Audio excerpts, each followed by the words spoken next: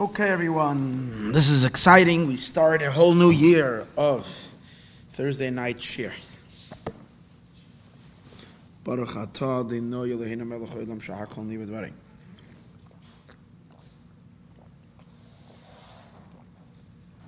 Machaya. Water is always good. Okay. So we are holding over here. We're going to start. And I still owe to finish the Tashlach. I am not giving up on that. Be aware, next week, Thursday, we won't be here. Monday night, there won't be class either. I plan on doing the Parsha class on Sunday night, so we don't miss more than 1 week. So the Parsha, my live class should be 8 o'clock on Sunday. Monday night, Be'ezrat Hashem, I'm not going to be here till the following Wednesday, so there's no Thursday night share either. Okay. We are ready to begin. So, Parshas Bereshis this year. Rarely do we have Bereshis to learn, because sometimes we have it such a short, we go right. But this week we did have a Bereshis week, but we learned already, Baruch Hashem, all the Maimarim Malakut in Torah Or. It would take us back to the book Torah Or, which is the first half of the Alter Rebbe's set of Torah Or and Lakuti Torah for the Parshas of the Torah. But we finished all the discourses on Bereshis. Actually, the next Maimer we have in Torah Or that we didn't do is all the way Parshas Vayeshev. It's almost the end of Bereshis. So till then, we're going to find other things to learn. Meanwhile, Parshas Bracha, which we read on Simchas Torah just 2 days ago, we never learn, because it's always in the middle of Sukkot, we never get to it. And there's a whole bunch of juicy Maimarim over there. So this Maimer is a Maimer on Parshas Bracha, but it's all about Parshas Bereshis, so it's really cool. It really connects the end to the beginning, just like we do on Simchas Torah. Truth be told, after I selected the Maimer, there's 2 Mizmor Shir Chanukah. Now, in Parshas Zayis Bracha, the last 2 Maimarim in Lakutei Torah, aside for Shir Hashirim, Song of Songs, which is a section later, aside for the Maimarim Shir Hashirim, Parshas Zayis Bracha is the last. In Zayis Bracha, there are 2 Maimarim beginning with the heading Mizmor Shir Chanukah Sabayis LeDavid, which is a song that David HaMelech sang. Now, what it has to do with Parshas V'zayis Bracha, I don't know, because it's a pasuk in Tehillim. Why is it the song that David HaMelech is singing, Aramim Hashem Kidilisani? I don't know its connection to Parshas V'zayis Bracha. I'm sure there is some kind of an explanation why it's in Parshas V'zayis Bracha, but it's interesting, it relates more to Bereshis than it does to V'zayis Bracha. Now, this mimer that's printed over here, so there were 2 of them. First, I thought of teaching the last mimer of Zayis Bracha, which would be the second Mizmor Shir, which is a fascinating mimer. But then I said, you know what? Let's do this one first. It's also a very interesting mimer. But after I started learning it, I realized this is so familiar. And I realized that I think 2 years ago, Hanukkah, I taught this mimer, but not in Lakutei Torah. I taught the same mimer in the Siddur. This is the Siddur from the Alter Rebbe. Meaning, just like there is the Sefer on the Torah, there's the Sefer Maimarim on the Siddur. The Maimarim that are on the Siddur, many of the Maimarim in the Siddur are the same Maimarim that you have in Lakutei Torah, just different version. This is the version of the Mittler Rebbe. The Mittler Rebbe style of writing, even the ones that he heard from his father, he wrote very, very lengthy. Great expansion. The other writers, the Alter Rebbe's brother, the Maril, Rabbi Yehuda Leib, and his son Reb Moshe, the Mittler Rebbe's brother, and some other Chassidim like Rav Pinchas of Shklov and others who wrote, their style was more concise. Meaning, I don't say concise, is not the right word, more concentrated. The Mittler Rebbe was more expansive.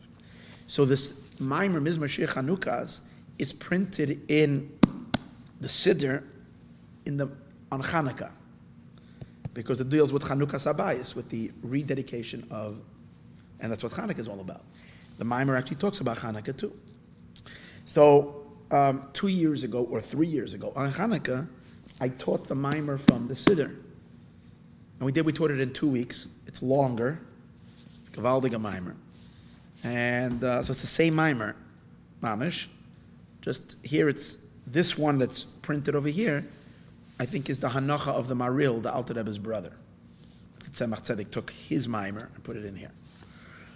It's a good review, and I don't think anybody remembers what we learned 3 years ago at Hanukkah, or at least not anybody was here. I don't know if you were there then. If you want a longer version, perhaps you can go to my website, look on the Hanukkah, and find the Mizmor Shir in the Siddur. But today, when I prepared, I didn't prepare very long, but Baruch Hashem, this was a smoother read, not so Kabbalistic, very, very, very, very enticing to pull everybody in to come to this class. It's a really smooth mimer. But when I learned it, I learned briefly. I learned also the Ramosha's version, and I learned the Mittler Rebbe's version. I didn't finish it, but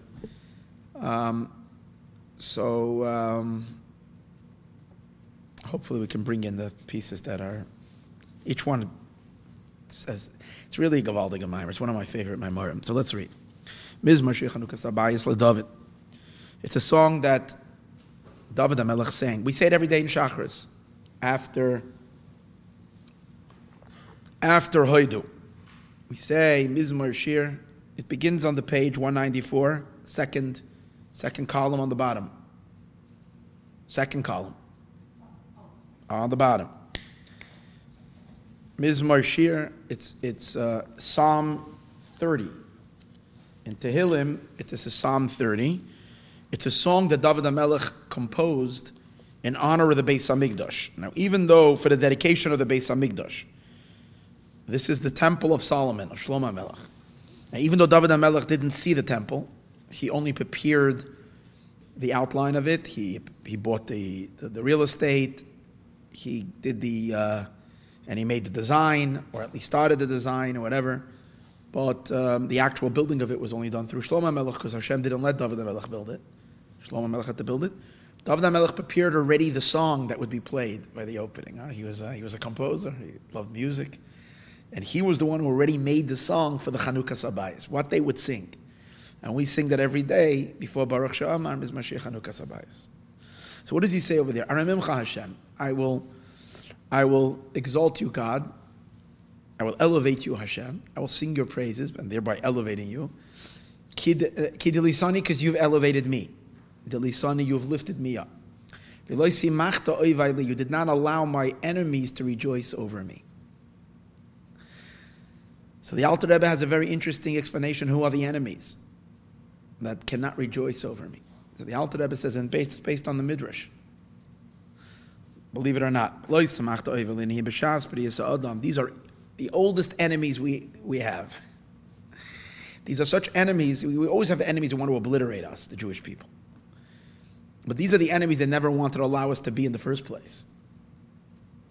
These wanted to destroy us before we even came into existence. These are the enemies of the human race.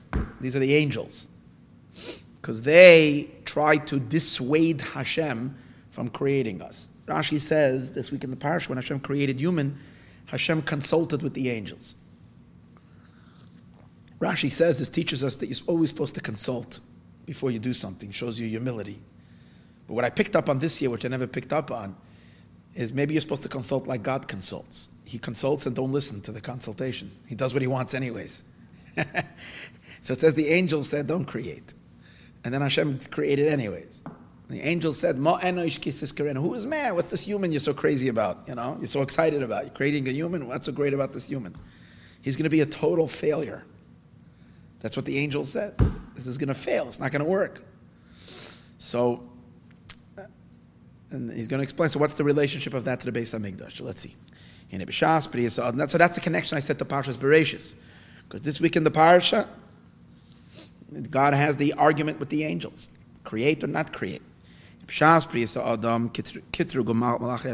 time when man was created, the Malachim were the ones who argued against it. By the way, I forgot to say, today's class is dedicated by Mrs. Miriam Fishman. This is in honor of her father.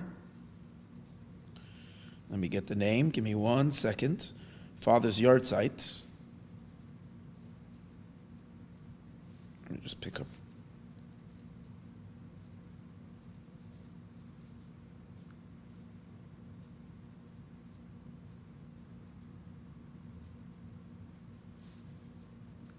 Oh, not here. Probably was a text. I'm sorry. Please give me one minute. Here we go.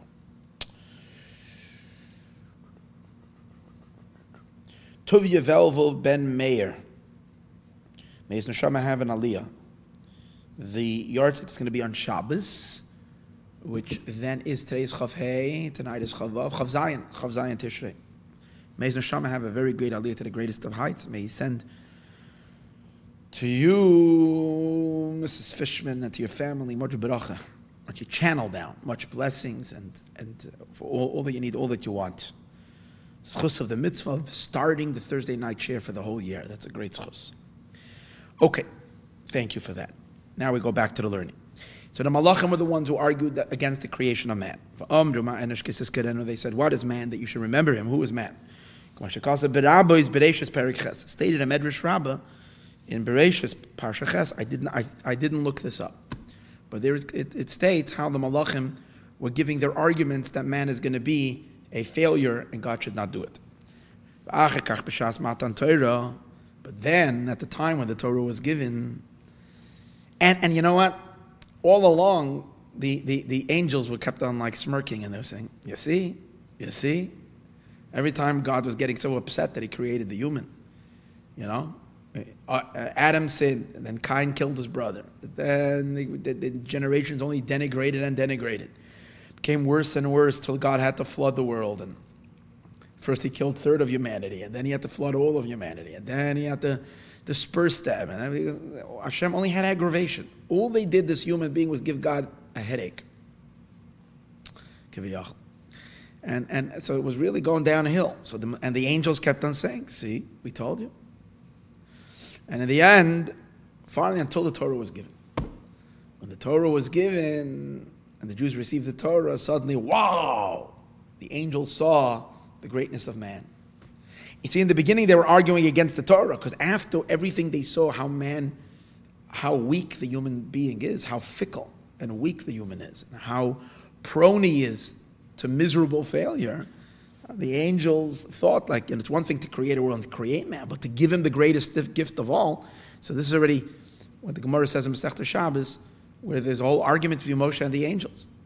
In the end, Moshe wins that argument, that the Torah has to come down into the world. But after Moshe wins, and the Torah comes down here, and God comes down, and the Torah is given in the physical world down here below, the angels conceded and said, hey, you're right. But it wasn't a long-lasting victory, because 40 days later we messed up. And the angel said again, see, we told you. This is not good. It's not going to work out. You already got the Torah, and now again. So, until they built the Mishkan. When they built the Mishkan, they rectified. And then finally the angels were like, okay. So, when the Jewish people said Nasa before Nishma, which is something that only angels are capable of, such a type of a deep commitment to be able to say we will do even before we hear what you're asking. What's the quality of angels? Angels are very close to God, so they're very surrendered. Humans are very rebellious. We have evil inclination because we don't feel God, we feel ourselves. So when human beings achieved such a high level of commitment that we were willing to say, we didn't even have to hear what it says. We're whatever you're going to command us, we're going to do. That baffled the angels that humans are capable of that. And that's why they finally admitted that, they're at least as great as us. But so then they admitted. But then when it came the sin of the golden calf, samchu, they were again rejoiced.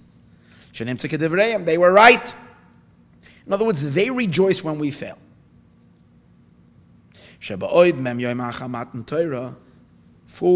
days after the giving of the Torah, God spoke to us face to face.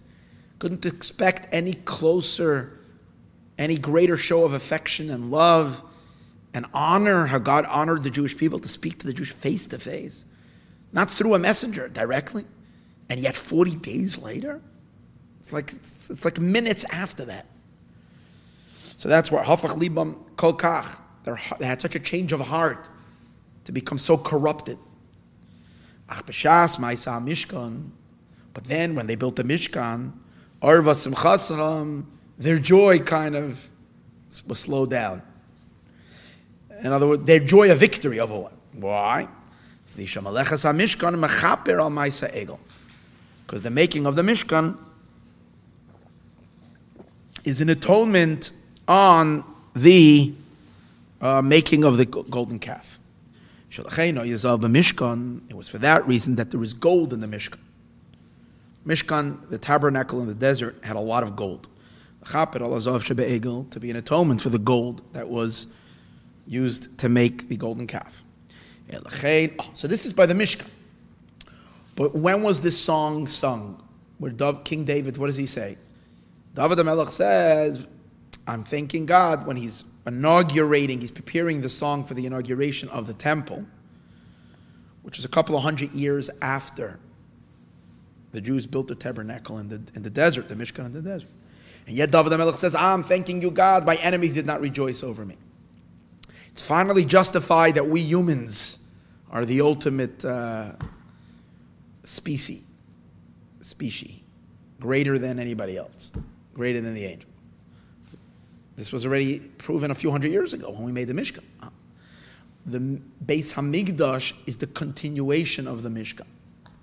Not only is it the continuation of the Mishkan, it is the full realization and the full manifestation of the Mishkan. So the Mishkan was like a tent, a mobile home. So it's a beginning of the ultimate glory that God shows the human, that God comes to live down here amongst the humans, not amongst the angels. The angels have also participate, we're going to see in the end of the Maimer, by coming down here and being part of it. But where is Central Station? Where is the main habitat of God? In the lowest world, down here below. So that's why David HaMelech sang this by the making of the Beis Hamikdash. That's when it's not only the Jewish people, the human race as a general can claim victory over the angels and justified in our creation. And that's what it's all about. Is that because why did God create a world? That we should build for him a home down here. And that's what we have when we have a Mishkan. We have a Beis Hamikdash. But the question is, who are the builders? Who are the constructors? Who are the machers? Where are we? What's the choice in this ginormous universe, including the spiritual universe? What is the place where God desires most? Could be the angels. They thought it was up there. Say, no, down here. That's why King David says, I'll bring a Beis Hamikdash in the building of the Beis Hamikdash. Mizmor Chanukas Habayis, a song for the construction of the house, for the dedication of the house. You did not rejoice your enemies over me. Who are the enemies? These are the angels. Shakitrugu, they're the ones who gave lodged accusations against man. Now why does it have to do with the building of the temple? Because the building of the Beis Hamikdash, the temple, Inyan Echad, is the same idea. It's one thing in Maisa HaMishkan with making the Mishkan. Okay, Hai Gavna Hevi B'Sefer Erkei Akinuyim, similar to this idea that Tzemach Tzedek adds, is brought in the book of Kinuyim. It's a type of index book written on Kabbalistic concepts. Shechiber Baal HaMesader Seder Hadoros, HaMachaber Seder Hadoros, the one who made, there's a wonderful book called Sefer Hadoros. Sefer Hadoros is an encyclopedia on Jewish personalities, on great rabbis. It's written a few hundred years ago. So this rabbi who collected, and basically it's not just on personalities, also events that happen, Jewish history kind of, and personalities. That book, Sefer Hadoros, he also wrote other Kabbalistic work. Just check in the mirror. Look up there.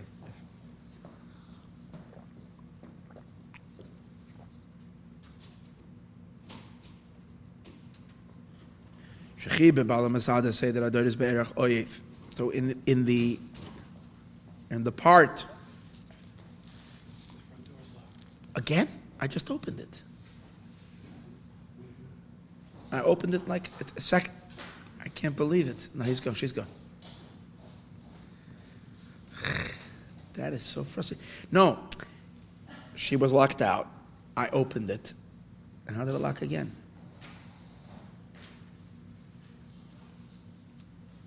In any case, say that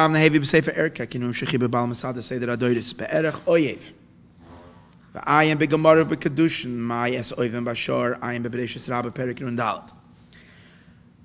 In any case, the malachim are the ones who are called oivim. They're the enemy.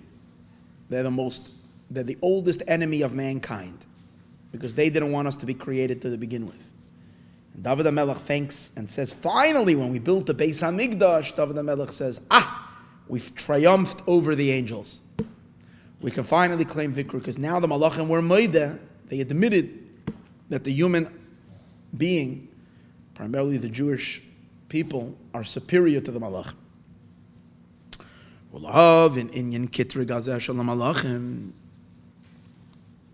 So to understand this kitrug, to better understand this kitrug of the malachim, the kitrug is this that the malachim were, making trouble. Accusations. We're holding in the second page. Sha'amru, they said, Ma enosh. The Malachim said, Ma enosh. He brought just earlier this back and forth between the Malachim. The Malachim said, don't create man. Then finally Hashem created man. When Hashem created, dismissed them and just created the human. And then they kept on seeing man miserably failing. They kept on saying, see, we were right. Until Matan Torah. When they saw Matan Torah, they admitted. And then after that, by the Cheta Egel, they again complained. They said, hey, you see. And then when we built the Mishkan, which was later completely fortified in the Beis HaMikdash, they completely conceded. So that's what David HaMelech is saying. Mizmor Shir Chanukah Zabayis, when they were dedicating the Beis HaMikdash, Aremim Hashem, you've lifted me up. You did not allow the angels to rejoice over me, over our failure. Okay.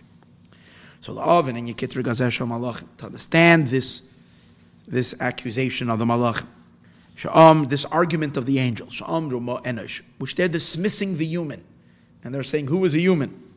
Now, the Malachim are the ones who say this, the angels say this. They're on a higher level than humans. We know that if we see an angel, the famous story with Shimshon's parents, when they saw an angel, they thought they were going to die just because they saw him. Just for seeing an angel, one can be so overwhelmed that they're so amazing. Very, very powerful and very great and very, very holy. Intensely spiritual, not like us. And they're a much higher level than on people, on simple level. So to understand their argument, and what's the answer? The answer is man is superior to them. So to understand this Indian, so to understand this, we need to understand the concept and the idea of angels and souls. What's the difference between them? So we find shahamalachim oimrim shira. One of the things the angels do all the time is the malachim sing shira. They're always singing to God. We don't find in Scripture, in the Navi, it should describe that neshamas sing. It describes that the Jewish people sang. Oz Yashir Moshe, we sang. And at different times it describes how Miriam sang, and this one sang, and different songs. David HaMelech had a song, a shira, and Chana sings shira, and then the Devorah sings shira, and there's different shiras that there are. Shlomo HaMelech, shira, shirim. So there is song by humans, but not by neshamas. We don't ever see, now, in the celestial world, in the celestial realm, there are angels, there are souls. So how come when it speaks about the prophets and people who had access to the higher realms of existence and knew what's going on in heaven, they describe how angels are singing, but they never describe that the souls are singing. Why not? Maybe it's because souls don't sing. Maybe singing is a thing that malachim do, but not neshamas. Or be'emes, but it's not that way, because be'emes in truth, kama neshamas oimrim shira. Tamid, the neshamas are actually saying shira all the time. Actually, we're going to see soon that they're saying even more shira than the malachim. The malachim take a break from their shira. They sing only at certain times. The neshamas sing constantly. There's no end to their song. So if the neshamas are singing, how come?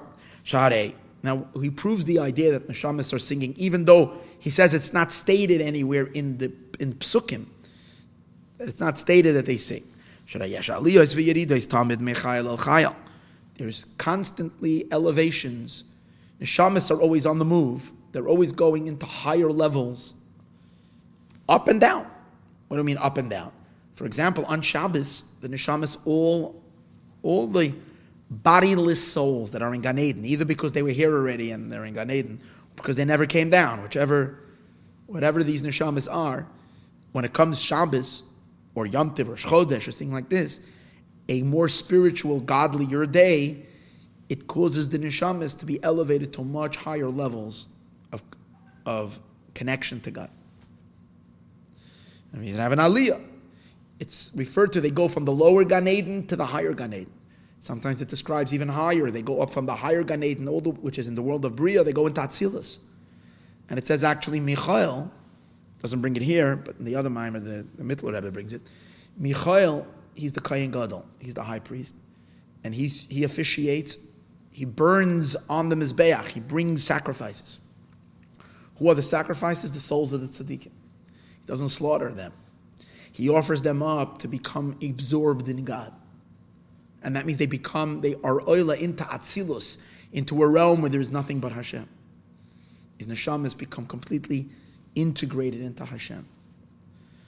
And that's aliyahs. So there's all kinds of aliyahs taking place. That's what's happening. And every aliyah, every time a soul soars to higher levels and to higher stations, it's through song. Every elevation is through song. As it says in the pasuk, it will be from Chodesh to Chodesh, which means every Rosh Chodesh. What happens? What is the rest of the pasuk? Yavoyu kol basar, all flesh will come leishtachvais lefanai, to bow down to me. So even though b'pashtus this is referring to when Mashiach will come, and kol basar, all flesh, is referring to who? All flesh is referring to human beings down here. And every Rosh Chodesh and every Shabbos, when Mashiach will come, we will go to the Beis HaMikdash. It says that then, when Mashiach will come, we will have Aliyah L'Regel, going to the temple, not just 3 times a year. We will go every Shabbos and every Rosh Chodesh. There'll be a lot of pilgrimages all the time. We will be going. So that's the simple meaning. But it says in Sifrei Kabbalah, the Zohar, the sources, it's referring to the Aliyah. Kol Basar doesn't only mean the flesh down here, it's referring to the souls. That they're elevated even now, every Shabbos and every Rosh Chodesh. Where do they go? To the higher Gan Eden. That's what it means, Leishtachavois Lefanai, bowing down before me in the higher Gan Eden. Because we know there's primarily 2 levels of Gan Eden, even though there's really gazillion levels of Gan Eden, but they're broken into 2 main compartments. The lower Gan Eden and the higher Gan Eden. The lower Gan Eden, the world of formation, the world of Yetzirah, and the higher Gan Eden, the world of Bria. And the Shabbos go up. But then they go up, but then they go back down. They return after Shabbos, they go back down. Then they return back to Gan Eden. I mean, everybody has another because we know that the Rishayim, the wicked, leave Gehenna, leave purgatory. Everybody goes up higher. The Neshamas that are in the lower Gan Eden go up to the higher Gan Eden. But then they go back. So when they're going up, how do they ascend? Through a song. Then they go back up again to the higher Gan Eden. It is known that every journey and every elevation, is only through song. Which is related to the Mishnah, Masechta Shabbos, where the Mishnah says, it's talking about the prohibition of carrying on Shabbos, and referring to the laws pertaining to one's animals not being, that we're not allowed to have them do malacha. We're not allowed to have an animal also do work on Shabbos. But it says that an animal is allowed to go out with a ring that they would have around their neck. Shear is a ring. Called Balei Shear. All animals that wear a ring, Yoitzin, can go out into the public domain, Bashir, wearing this thing. It's not called carrying. It's considered part of their clothing, I think. That's why they're allowed to go. That's the simple meaning. But the Alter Rebbe heard from his Rebbe, the Magid, Mezritcha Magid, there's a deeper mystical meaning to this mission. Kol Balei Ashir, all all beings of song, yoitzin, go out from whichever level they're at. Yoitzin, they ascend, they go out of their limitations, they go out of their boundaries, they go out of their constricted state to soar up to much higher levels of connection to Hashem. How? Bashir, with a song. So they sing a niggin, and that's how they rise. Kol Baalei Ashir Yoitzin Bashir. V'nimshachin Bashir. And they're drawn, Bashir, into the higher level. Or V'nimshachin can be they're drawn back down into their kalim also through a song. There's a song of Ratzaya, there's a song of Shuv. The song we sing Friday night and the song we sing Matzah Shabbos, One of them takes us out, one of them places us back in. Yeah. We see by us as well. On Rosh Hashanah, Yom Kippur, the high holidays, we're all elevated people. Sukkot, we go from level. How do we do it? We do it through a song. And the more they sing in a song, the more you sing in a shul, the more people are elevated. It's not a little thing. People think, oh, yeah, it's nice, let's sing in shul. No, it's important. That's how people have a spiritual elevation. Or else you stay stuck, the same place you were when you walked into shul. Sing a niggin. Chassidim always sang when they davened. Always sang. Because the song expands, opens a person up, leads you to a higher place. Like it's explained in the great Likutei Amarim. It's interesting, he's referring to a Gadol. Likutei Amarim, because the Alter Rebbe also made Likutei Amarim. That's Tanya. Likutei Amarim Gadol is referring to the sefer of his Rebbe, the Magid. There's also called a sefer Likutei Amarim from the Mezritcher Magid. It's not, he didn't write it, it's a collection of his teachings. That's why maybe he's referring to it as Likutei Amarim HaGadol. In any case, over there he teaches this teach, Kol Baalei Ashir Yoitzin B'Shir. Ella, but if that's the case, so if we know it's a given, that the neshamas are constantly on the move, and how are they on the move? Through singing songs. So if so, why isn't it stated anywhere that about, the Nevi'im, the prophets, experienced beyond the physical curtain. They saw the higher realms, and they describe what's going on with the angels. How come they never describe the singing of the souls? El Shalom Etzinu Mefurish came b'Mikra. We don't find it stated openly in a pasuk. Vatam, and the reason is Neshashira Samalachim Nishmas Ba'oznei Hanavi. The reason is because the Nevi'im could never hear it. It's not that they're not singing, it's just that the Nevi'im can't hear it. Why? Because when you're singing a tune in your mind, I can't hear it. If I tell you to think a song right now, and you start singing in your head, you're singing the Alter Rebbe's Niggin.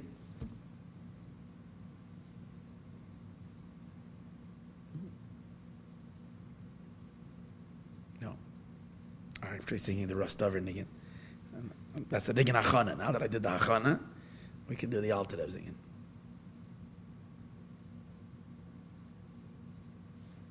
You can hear it. I'm singing it. I have the Niggin and all the tenuous of the Niggin. I have it in my thought.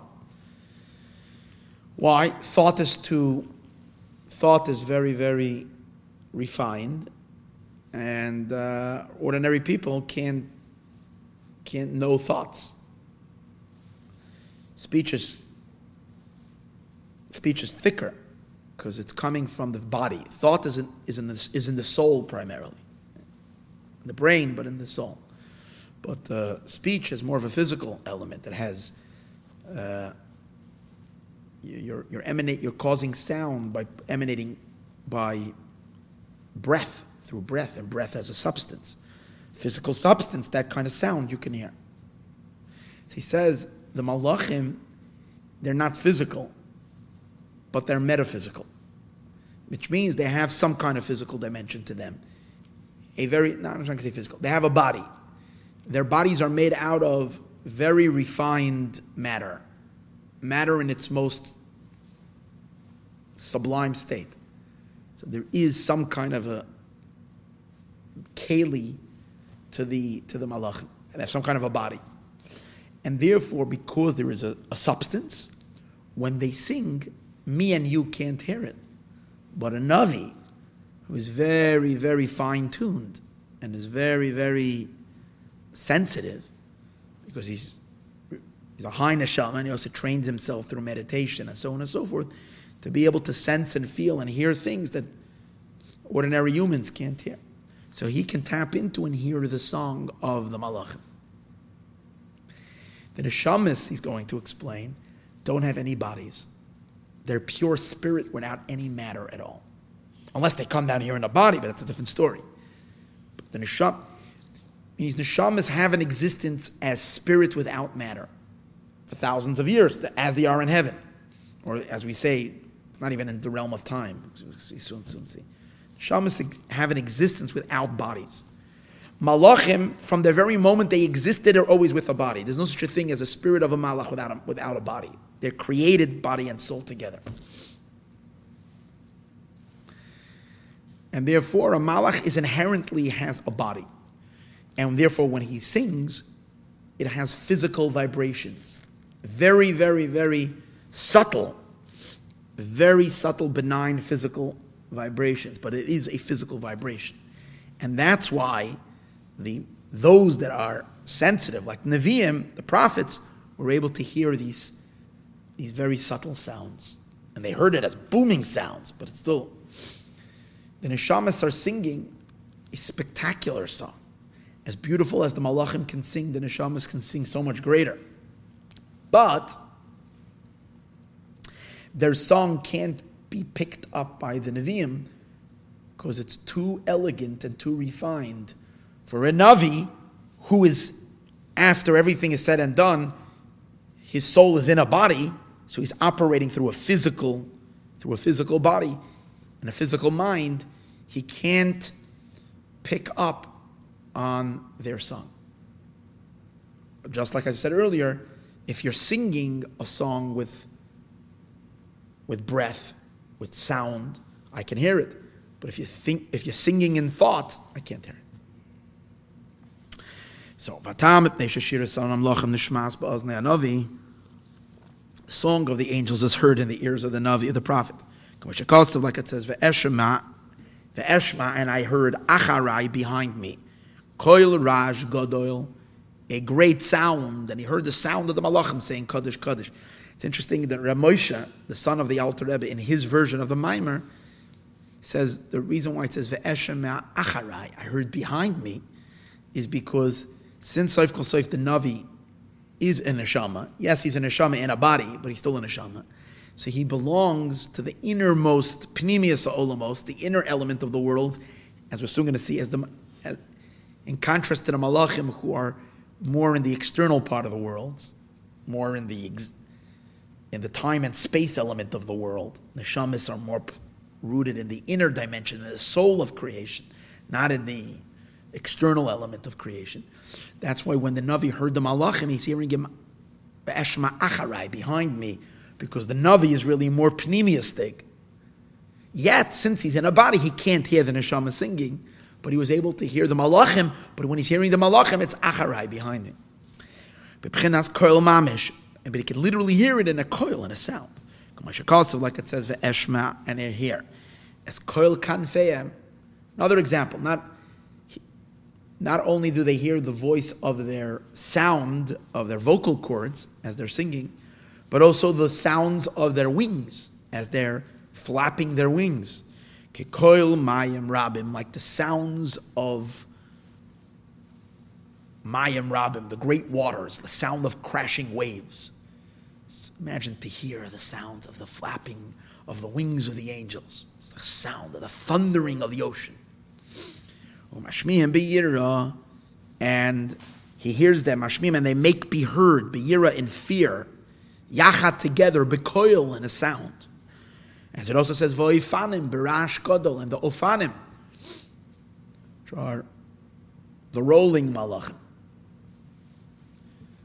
They make a big ruckus, make a big sound. Yeshlam gufim, it's because they have bodies. As it says, Oisem Allah of Ruchais. It says Hashem makes his angels Ruchais. He makes them out of wind. Ruach is wind. Meshars of his attendees, his attendants, not attendees, his attendants, Eish Loit, flames of fire. The Loi Koyal Neshama Shalahem. He's saying interesting. It's not referring on the souls of the angels. That the souls of the angels have fire and ruach and wind. Why? Shaneshama Sambali Seichel V'Hasagais. Because the neshama, when he says neshama savir, he doesn't mean souls. He means the spirit of the angels. The neshamas of the angels, everything is ur and keli, light and vessels. The lights, the energies, not the container, doesn't have any substance of fire and wind. All it is an intelligence. It's what characterizes. It's a being that has it's an intelligence. It's a pure intelligence without a body. That's what it is. It has seichel. That's what it makes up its being. It's hasaga. And in that you can't say fire and wind. Just like the soul of man, which conceives and grasps ideas. That can't be called ruach. Ve'esh loet, and flames of fire. It's referring to their bodies, the bodies of the malachim. Ramban, and like the Ramban Nachmanides says, Shamalachim yesh lehem guf. I think he says it in not in the Sefer Pirush on the Torah, but in Shar HaGamul. It's a certain Sefer the Ramban wrote, where he talks about reward and punishment and all that. Shamalachim yesh lehem guf, that the malachim have a body, miyasoy the ruach, from the element of wind.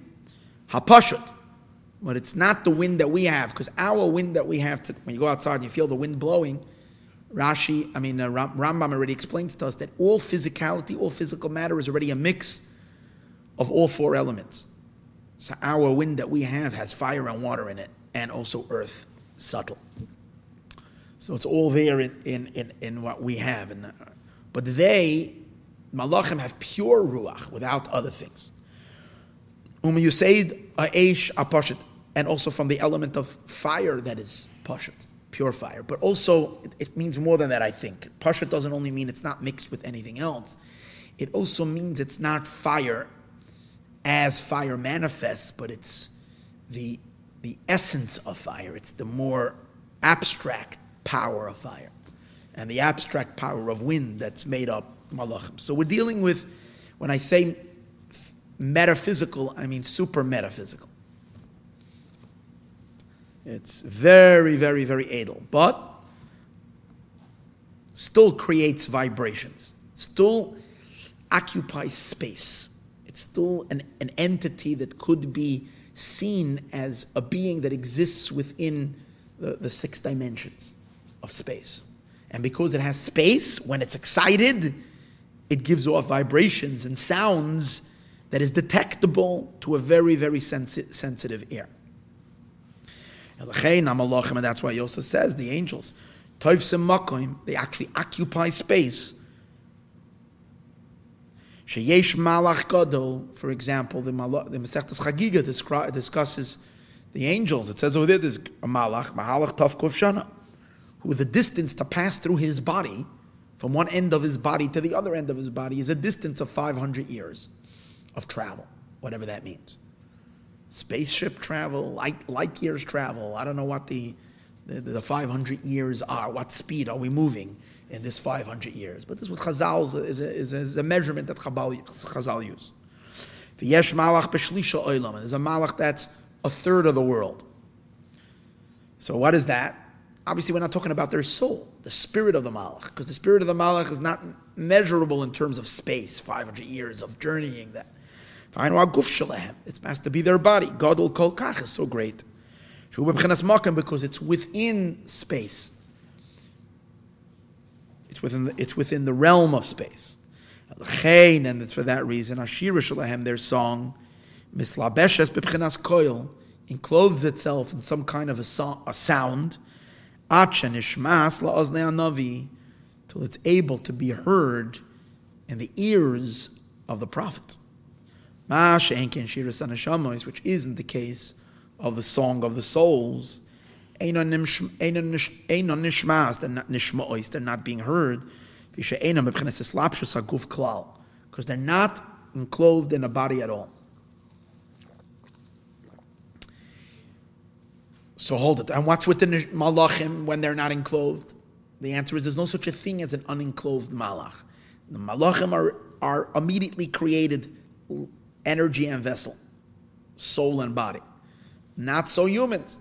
Our neshamas exist as independent beings without any body. It's only whenever God decrees, the impossible happens. That this very refined, abstract being who is totally beyond time and space enters into and connects and encloses itself and becomes one with a physical body.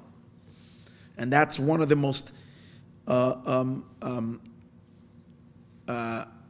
impossibilities that God does, and we say Asher Yatzar for that. And we say Umafli Las, is God does wonder to connect something so spiritual, so beyond, and to connect it to a physical matter. And to merge them. Mafli Lasos, it's a wonder. But let's go back again.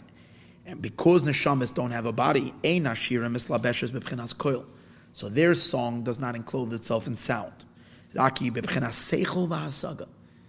It's a niggin like related. It's in the same level. It doesn't mean it is seichel, because then it's not song. It's seichel.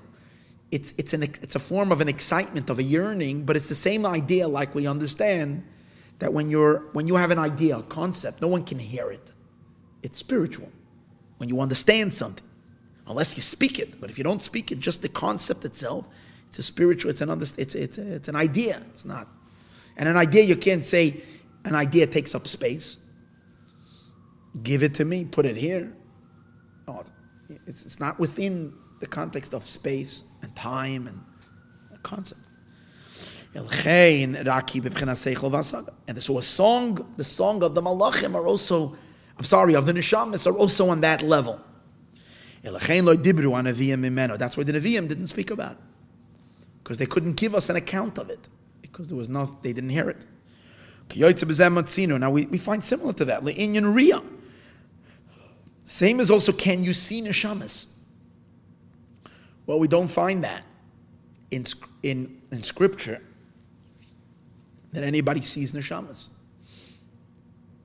We see seeing angels, and a few weeks from now, Parshas Vayera, Avram Avinu gets a visit from 3 malachim. We spoke earlier, Shimshon HaGibar and his wife, Shimshon Gibar's father Manoach and his wife, they saw an angel. Hagar saw malachim. Yeshua had encounters with malachim.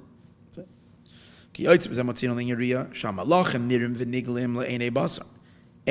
are seen le'enei basar. Yosef met Malach Gabriel when he was looking for his brothers. So they're seen le'enei basar, to physical eyes. Who? Not everybody. Zakei hara'os, people that have edela eyes, refined eyes. Hela goigen, those who have, By Bilam it says Hashem opened his eyes, particularly even though he was not refined eyes. But God opened his eyes to see the Malach. Okay, fine.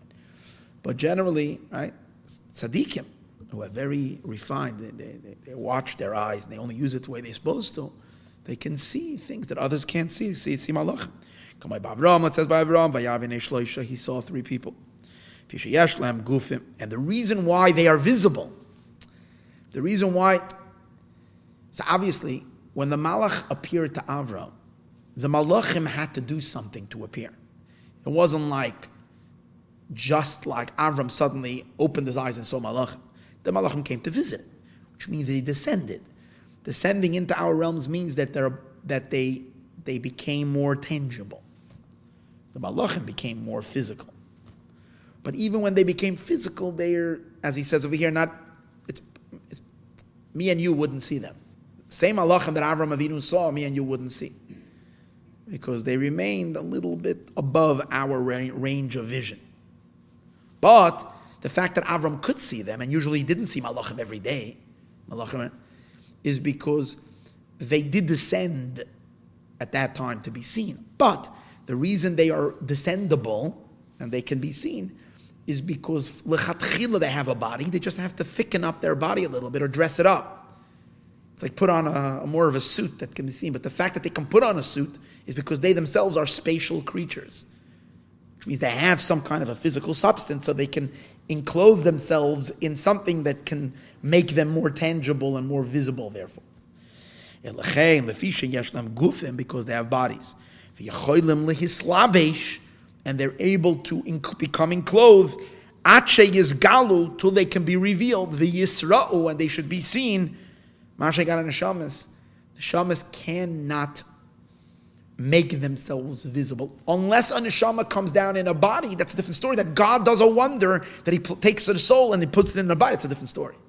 But as a neshama being a neshama, to being able to be seen by a person, not possible.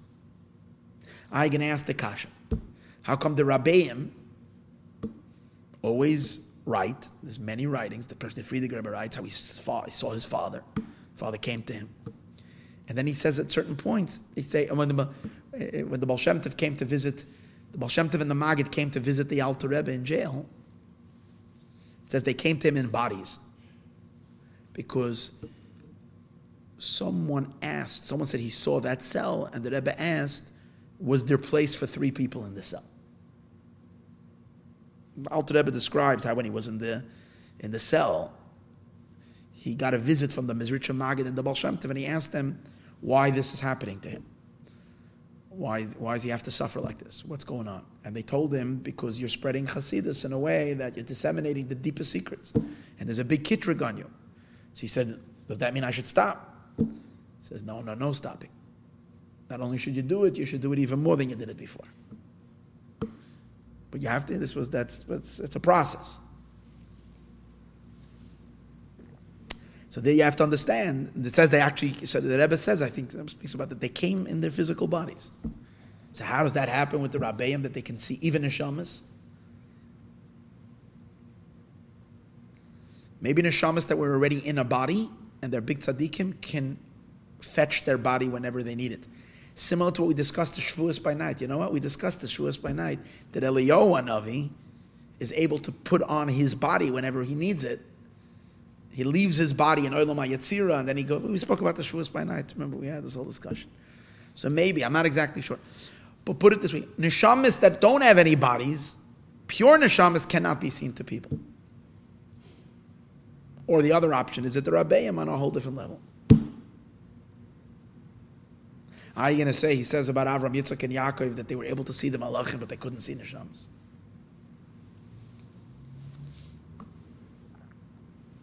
Akash.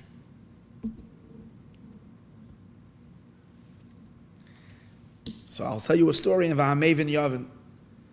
I'll tell you a story, and those who understand the story and why I'm saying it is good. If not, it's also good. Certain things I shouldn't explain.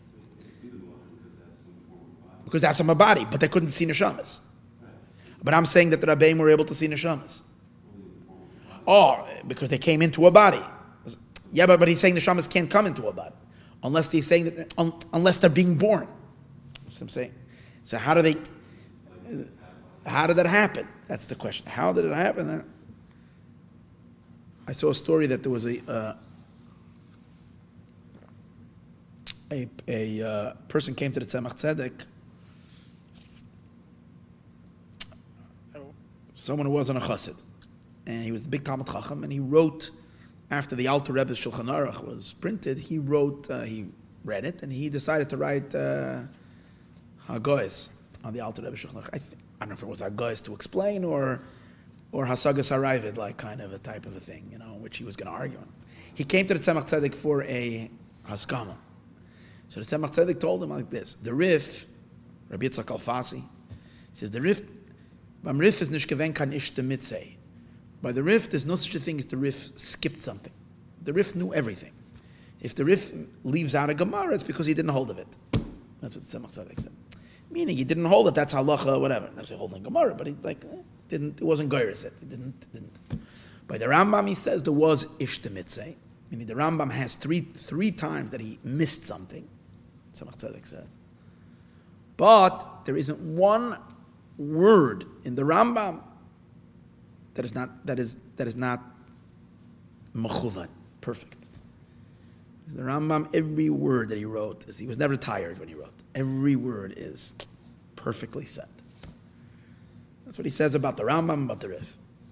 And then he said like this, but the Zayda is good anders.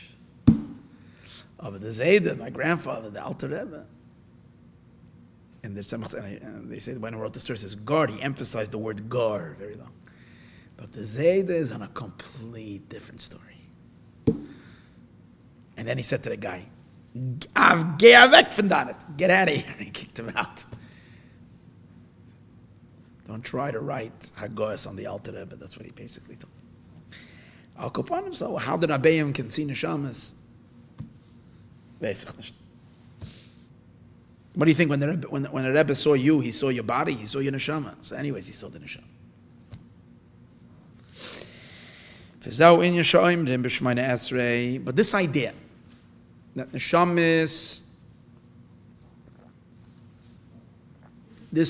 neshamis are visible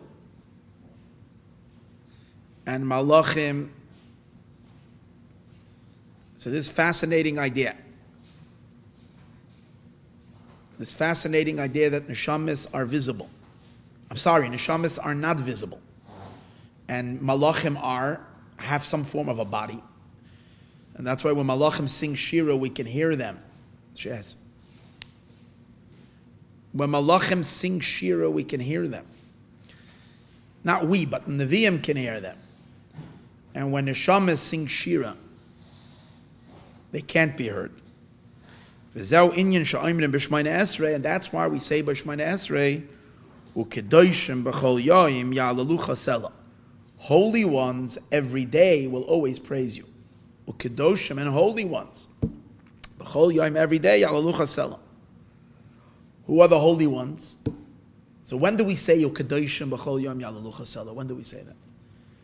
We say that, no. We say right after, we say it in Ata Kadosh. In Shemona Esrei, the third bracha, Ata Kadosh.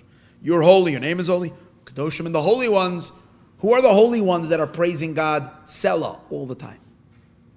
Who is this? No, it's not the Malachim.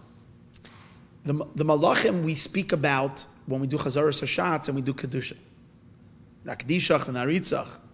So it's Sarfei Kodesh. What do the Malachim say? Kadosh, Kadosh, Kadosh. Baruch, Yimloich. That's what Malachim are saying.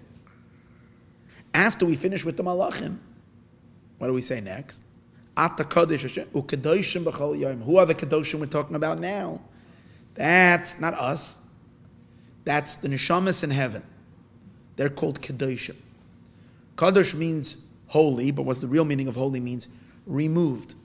Removed from what? Removed from any definition. So Neshamas don't really have a definition because they don't have any vessel. Neshamas don't have a body. They're pure soul. Malachim have a body. Neshamas have, again, remember, not to get confused, Neshamas have a body during the time that God sends a Neshama down here. But when the Neshama exists for all of its existence, it's without a body. And what do we say? We're saying about a chiddush, we're saying a novelty. The Neshamas are singing Selah forever, because the Malachim have a set time for when they're singing. Malachim are only singing at, it says there are some Malachim that sing by day, some Malachim sing by night. Why do Malachim have set time for songs? Because they exist within time and space. And therefore, once you exist within time, there is a time for everything. There's a time to sing, there's a time to be quiet. Because they exist within time. Neshamis, why? Why do Malachim exist within time? Because Malachim, angels, exist within space as well, as we discussed earlier. Malachim have some kind of a body, very, very, very, very, very, very sublime, very elegant, very refined, that we can't see it. It's so edel. But it does exist within time. And he says time and space go together. If there is space, there is time. Yes? Where? Oh, yes. Yeah. When he's with a body, he's in time, and when he drops his body, he's in a shama. Yeah. Yeah. What does that mean? First, we say the Seder of Kedusha of the Malachim. How the Malachim say Kadosh U'Baruch V'Yimloich. The Malachim say Kadosh U'Baruch. It's interesting that the Alter Rebbe in this version of the Maimer says Kadosh Baruch and Yimloich, that the Malachim say all three. Tzemach Tzedek brings in another Maimer that the Malachim don't say Yimloich. They only say Kadosh, Kadosh, and Baruch Kavodesh. They don't say Yimloich. Why? Because he explains Kadosh is an Olam Abriya, Baruch is an Olam Yetzira, and Yimloich is an Olam Asiyah. And since this Malachim don't really, their main Malachim is not an Asiyah, so they don't say Yimloch. But then he brings, it's interesting, then he brings the Tzemach Tzedek. But in this Maimer, he quotes this Maimer, and he says that in this Maimer, from the Alter Rebbe, the Alter Rebbe says that the Malachim do say, mashma, that they do say Kadosh Baruch and Yimloch. You realize when we're saying in Kedusha, we don't say the Malachim are saying Yimloch. We don't say the Malachim say it. By Kadosh U'Baruch we say Liyum Masam Meshapchim V'Yoimrim. The Malachim say Baruch. We don't. But by Yimloch we just say Yimloch. We don't say. But the Alter Rebbe says the Malachim are saying Kadosh U'Baruch V'Yimloch. It's interesting. I forgot to mention. Tzemach Tzedek says there that in this Maimer, and how does he refer to this Maimer? This Maimer was said by a Chanukas Habayis. Which Chanukas Habayis? When the Alter Rebbe inaugurated his shul in Liadi. Because initially the Alter Rebbe lived in Liozna. Then after he was arrested twice. His first arrest, he came back to Liozna after they freed him. 2 years later or so, he was arrested again. And a much lighter type of an arrest. It wasn't such a harsh arrest, but it was, in some ways, it was considered a greater danger. And then when he was released the second time, they forced him to stay in Petersburg. They didn't let him leave. He had to stay in Petersburg. And after a couple of months, however, he gained permission to leave. There was a certain count that was lord or whatever, who was so impressed by him, a nobleman, that he secured his release from Petersburg. But he asked the Alter Rebbe to do him a favor to come live in his province. And he said, I'm going to build for you whatever you want. So he built him a whole village there. He built him for the Hasidim, homes and stuff, and a big shul and everything. And that was in Liadi. And that was for about 12 years of the Alter Rebbe's life, 10 to 12 years of his life. So in the Chanukas Habayis in Liadi, the Alter Rebbe said this mime, which is Mizmor Shir Chanukas Habayis. In any case,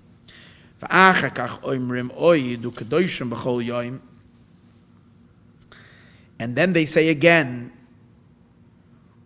after we say what the Malachim say, we say that the Holy Ones praise you. Who is that? That's referring al Neshamis. It's referring to the Neshamis. We're holding in the end of Perek Aleph. Not on your right page. No, turn over the page.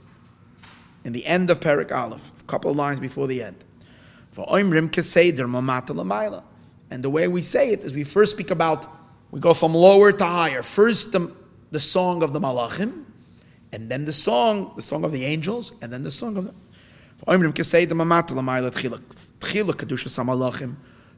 the song of the Malachim, the sanctification of the Malachim. They exist in time and space, or in space and in time. How do we know they also exist in time? Since he has proven earlier that they have space, as the Gemara says, speaks of their physical size, Mahalach Tovkuf Shana, the distance of 500 years, Ushlisha Olam, or a third of the world, so they also exist within the time frame.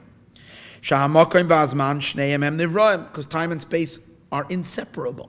Both of them are created in one level. one in. Wherever there is space, there is time. Wherever there is time, there is space. The two of them go together. And that's why they have a set time that they say Shira. Which is in the case of the souls. The Neshamis don't have time and space. And that's why it says, every day.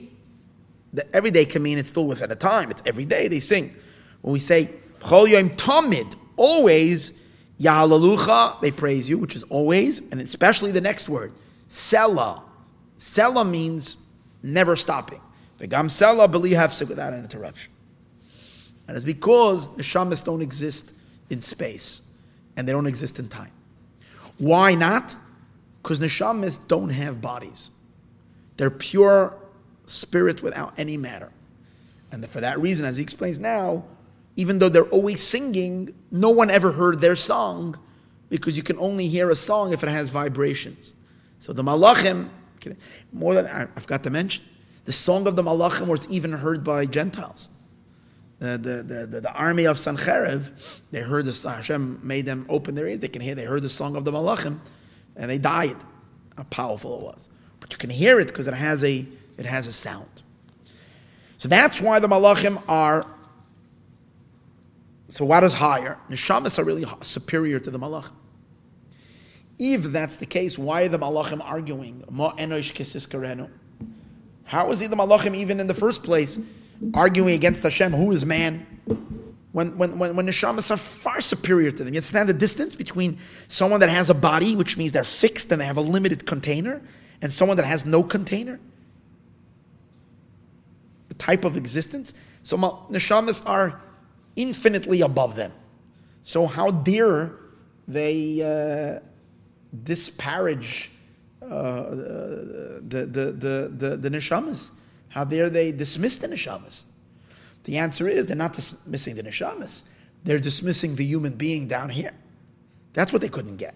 Neshamas, they're in awe of the Neshamas. But in bodies, that's a whole different story. Because once a neshama is cast into a body, it becomes very constrained and very limited, and then becomes really, really, really prone to do a lot of stupid things. And that's their problem. So why in the world are you doing that? But the malachim that said ma'enish, what is man already? Even though sheyadu, they knew shamaylas madregas neshamas. Even though they knew the quality of the neshamas, is far superior to them. Keniskal, as we said earlier, im kolzeh arei neshama kamoy shehi beliyas lapshas guf klal. It's true. On neshama, the way it is, and the way it was, and the way it whatever, it's taka doesn't have a slapshus. It doesn't have a body. It doesn't have a body at all. So that's okay. That they agree. Achal yiridos al islabish beguf ba'olam hazeh. But on a neshama coming down into a body in this world, amru, on that they complained. And they said, ma enosh, what is this human? Ki metzad guf, once a person has a body, muchena adam lachtay, a person is prone or prepared in many ways, God forbid, to sin. The al kain amru, and that's why they said, shetinasan lahem Torah. When Hashem is giving the Torah, He wants it to be kept. He doesn't want it not to be kept. We will keep it. We will be the keepers of the Torah. We will do them, and we will make sure not to do what aggravates you. Give it to a human, and you'll see everything you don't like. He'll be interested in doing. That's like they saw the humans as being very unfit for this job. It's like doing an interview and taking the least likely person to do the job well. I mean, it's ridiculous. Why are you doing that? That's why they argue the Torah should give it to them. Oh, now, you'll say. Obviously, Hashem wants the Torah to be performed in time and space. So obviously, the fact that God wants to give it down is because Hashem wants the Torah to be observed within time and space. So therefore, He wants to put it to the human. But then the Malachim said, well, we qualify too, because we also exist within time and space. Because they also have bodies. If it's a body that you want, So we also have bodies. But we have a body that is controllable. They have bodies that is uncontrollable. Or not uncontrollable, but is... They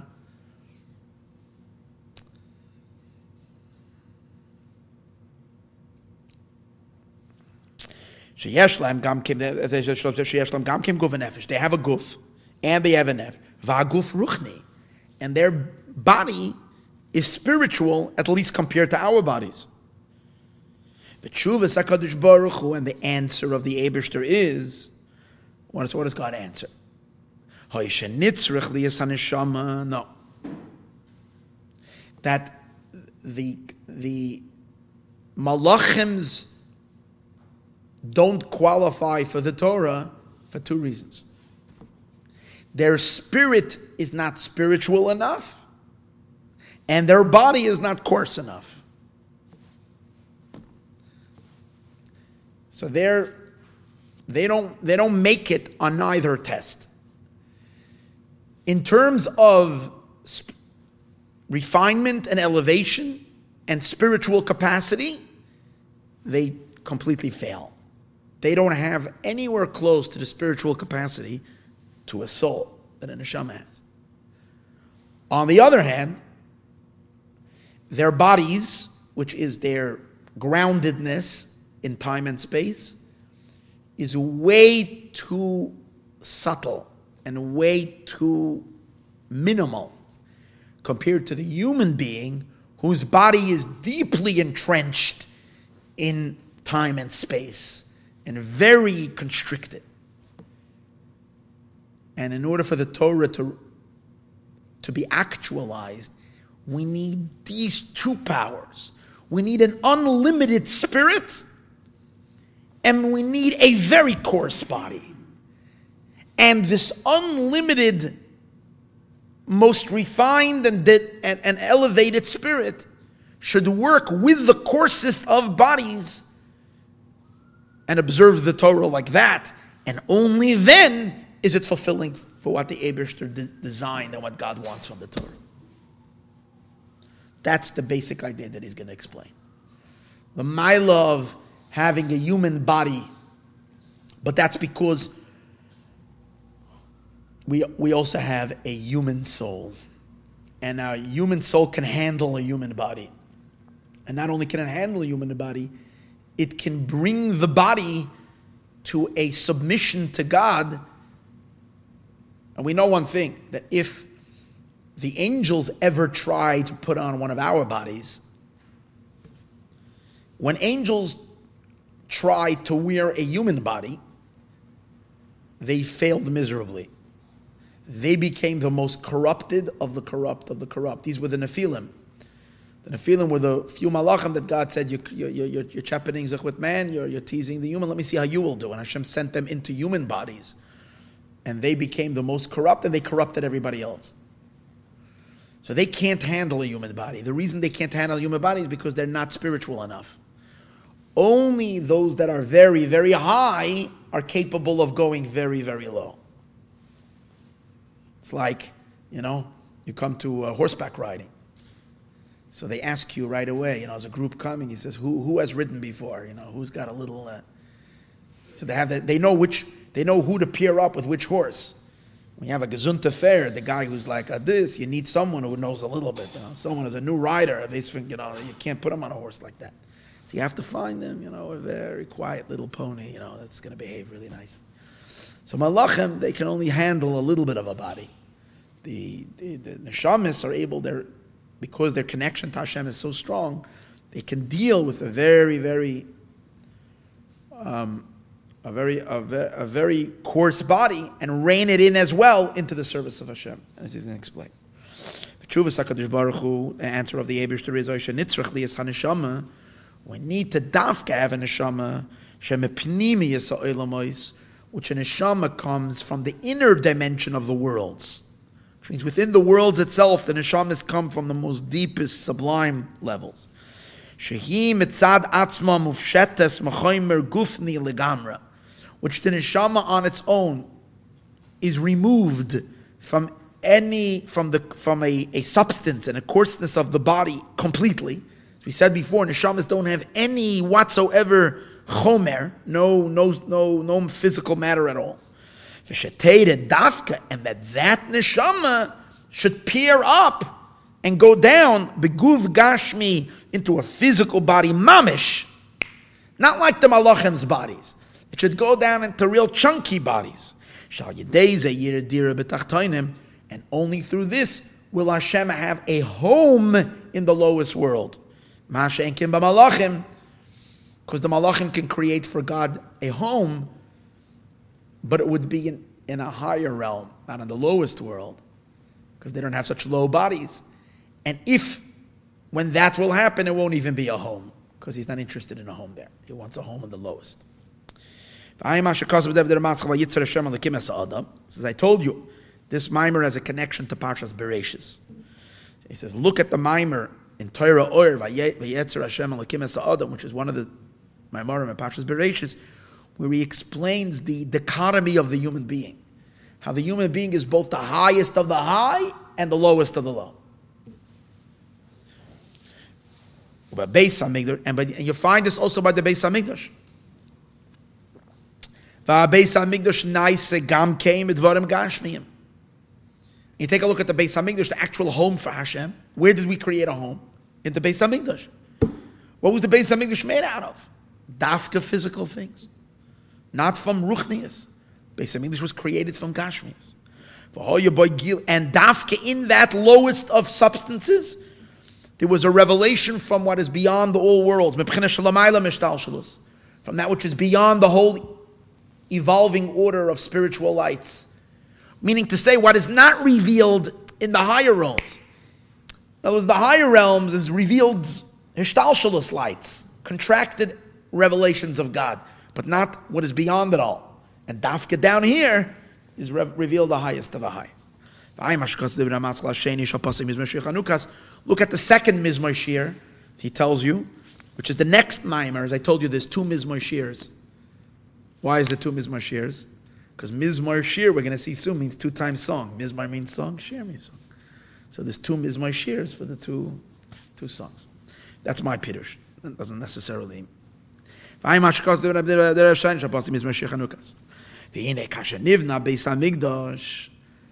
the Beis HaMikdash was built, Oz Nemar, then it says, so when the Beis HaMikdash was built, which is what proved, what did it prove? What did the Beis HaMikdash prove? The Maila of the quality of the Neshamas. That only they can make a home for God. Because to make a home for Hashem, you need to have very coarse material and very, very, very high spiritual capacity. It's only in this unique combination. We'll soon see he's now going to explain what is the Maila, what is the quality of the spiritual service that happened in the Beis HaMikdash that's coming mitzad the neshama. In other words, that only the neshama is capable of, malachim are not capable of. He's going to show us which is what creates and makes the Beis HaMikdash.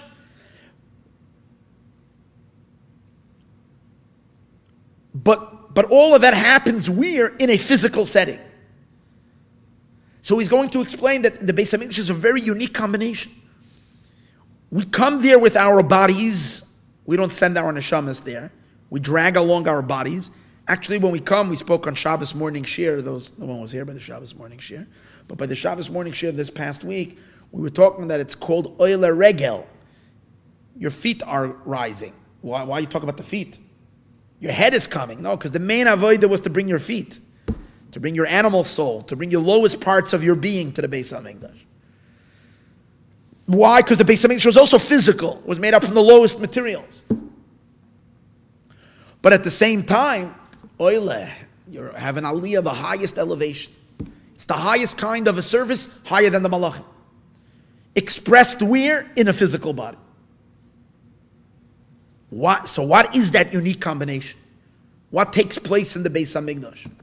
And because of that deep avodah, it causes hashras hashchina.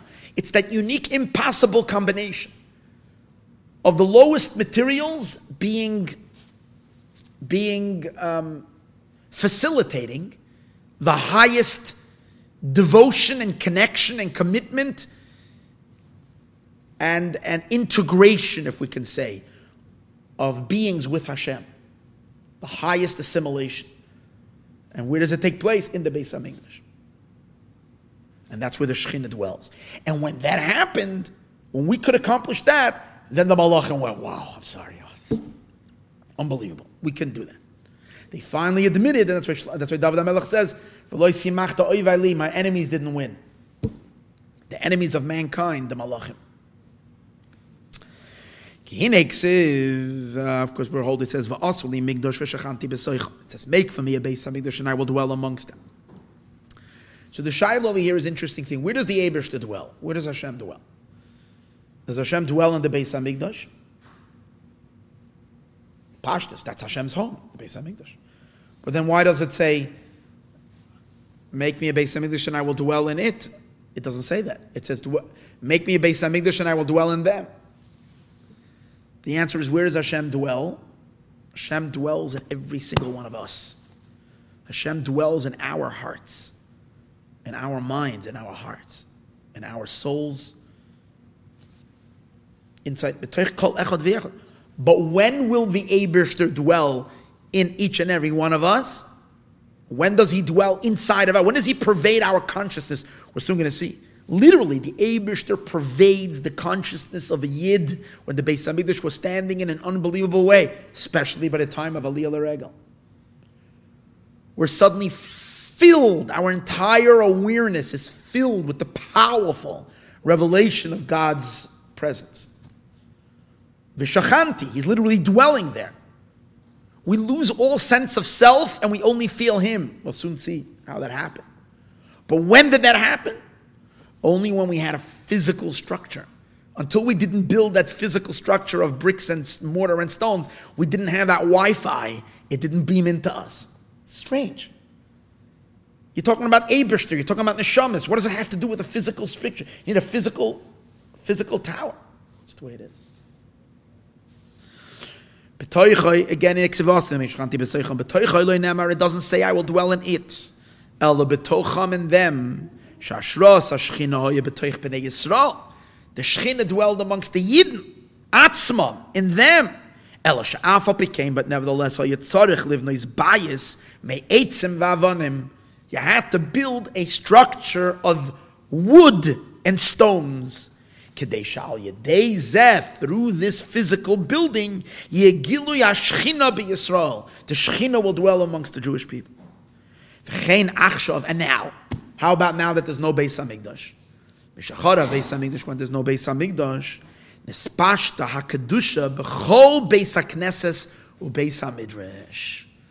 The Kedusha expands into every shul, and into every yeshiva, into every study hall.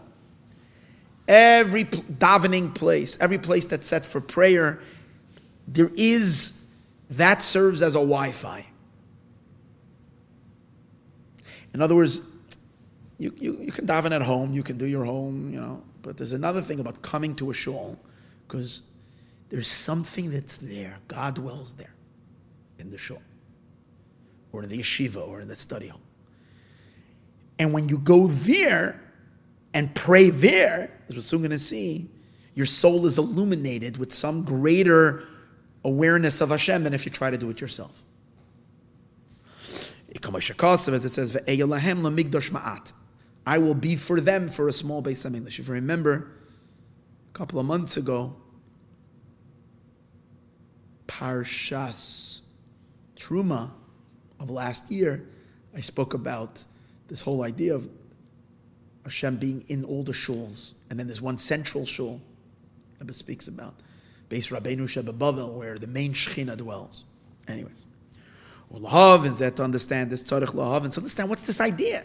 Why do you need a physical place and then the Eibishter reveals himself into the neshama? So to understand this, let's first understand what's the idea that the Eibishter reveals himself in your neshama. What does that mean?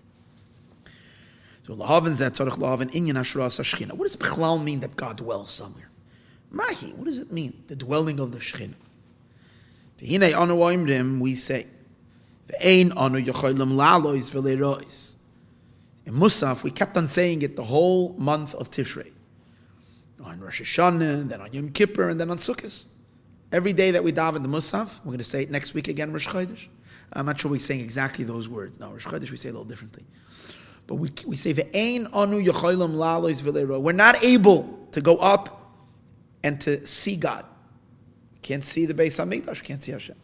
We can't bow down before you. So he's asking a simple question. We can't go up, that we understand. The hand that was sent and destroyed the Beis HaMikdash, we can't go there today. Lirois, if we can't go, we can't see it. Can't see it, we can't go. But why can't we bow? Well, we can't bow there. Yeah, but who says you have to bow there? Bow anywhere. What's bowing? Bowing is your submission to God. God is everywhere. You'll say, to see, the reason of going was to see. That was a place where God was visible. Oh, God made himself be seen there. Therefore, if that's the place where God can be seen, we can't go up and see. That we can't. But bow in your own house. Bow. Wherever you are, Hashem is everywhere. Why are we saying we can't bow? Why aren't we able to? To go up and to see, that we can't. Because there is a hand that has been destroyed. But the bowing, we can bow before the Eibishter everywhere. As we say, we kneel, and we bow down.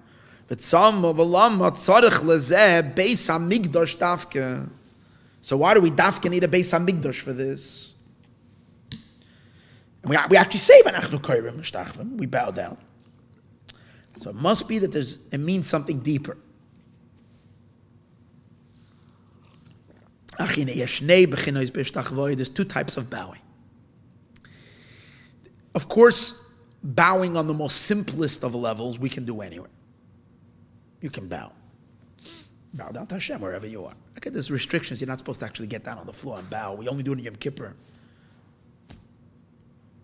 And even then, we don't go all the way down flat. We go like kneeling.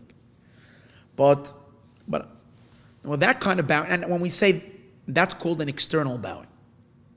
And even if you're not just doing an external movement of getting down on the floor, of kneeling and bowing, but you're actually submitting yourself, because that's what the meaning of bowing means.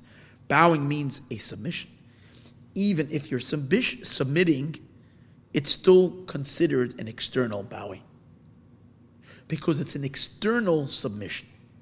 Why is it an external submission? Because you're only submitting your behavior. You're not submitting your very identity, your very being. You're surrendering to God and saying, when you're really doing your bowing down, means you're saying, God, you're the boss. Okay, it's going to be your way. Last year, I know I sometimes violated your will, but this year, it's a form of tshuva, Yom Kippur, when we bow. It's a form of, I just confessed. We're not doing that anymore. What am I doing? I'm bowing to your will. I'm going to listen to you. Submission. A servant bows down to the king means you're the boss. But that doesn't mean that I don't have conflict. Doesn't mean that inwardly I might be really, really, really upset. A servant can be bowing down and cursing at the time and thinking to himself, God, I don't want to do this, but I have no choice. You're the boss. Or it says in the other mimer, the servant can go down, and while he's serving, he can be thinking about his indulgences of who knows what. He's bowed. Or he says, in the other mimer, he says, or a minute after he gets up, and he's submitting now, he can forget his submission and do something quietly the king doesn't see, illegal, something against the rules, even if he did mean it seriously while he was bowing. Because the bowing is only reflecting an external kind of a submission. Then there's another kind of a bowing. When one senses the power and the majesty and the greatness of the king in such an amazing way that you completely dissolve in his presence to the point that you can't imagine, you lose all awareness of self in the presence of such greatness. You have no desire of self. All your desires are knocked out. It's hard to imagine that by a human king. People had that with big tzaddikim, that they gave themselves over to serve the tzaddik to the point that there's no desire. Not their wives, not their children, not their lives, not their financial, nothing mattered to them. The only thing was to fulfill the ratzon of the tzaddik, of a rebbe or something like that. Gave themselves over completely. Your will is my will. I have no will. Canceled every sense of desire, of personal want in the face of such greatness. That's the real meaning of bowing. Bowing means I don't exist in your presence. You are, and I'm just a channel for your will. Whatever you want is going to be. That kind of bowing we're not capable of doing only when we're in the Beis HaMikdash. As he's going to explain. There's two types of bowing. What does bowing mean? That one is nullifying and surrendering himself in front of the Eibishter, like a person is mevatel himself in front of a king. And he accepts upon himself to serve him and to listen to his voice. There is a bowing that's chitzonius, external. One is submitting his body not to rebel. But the main desire and pnimius of his soul, but internally is not completely null. He still has a desire of his own. And he has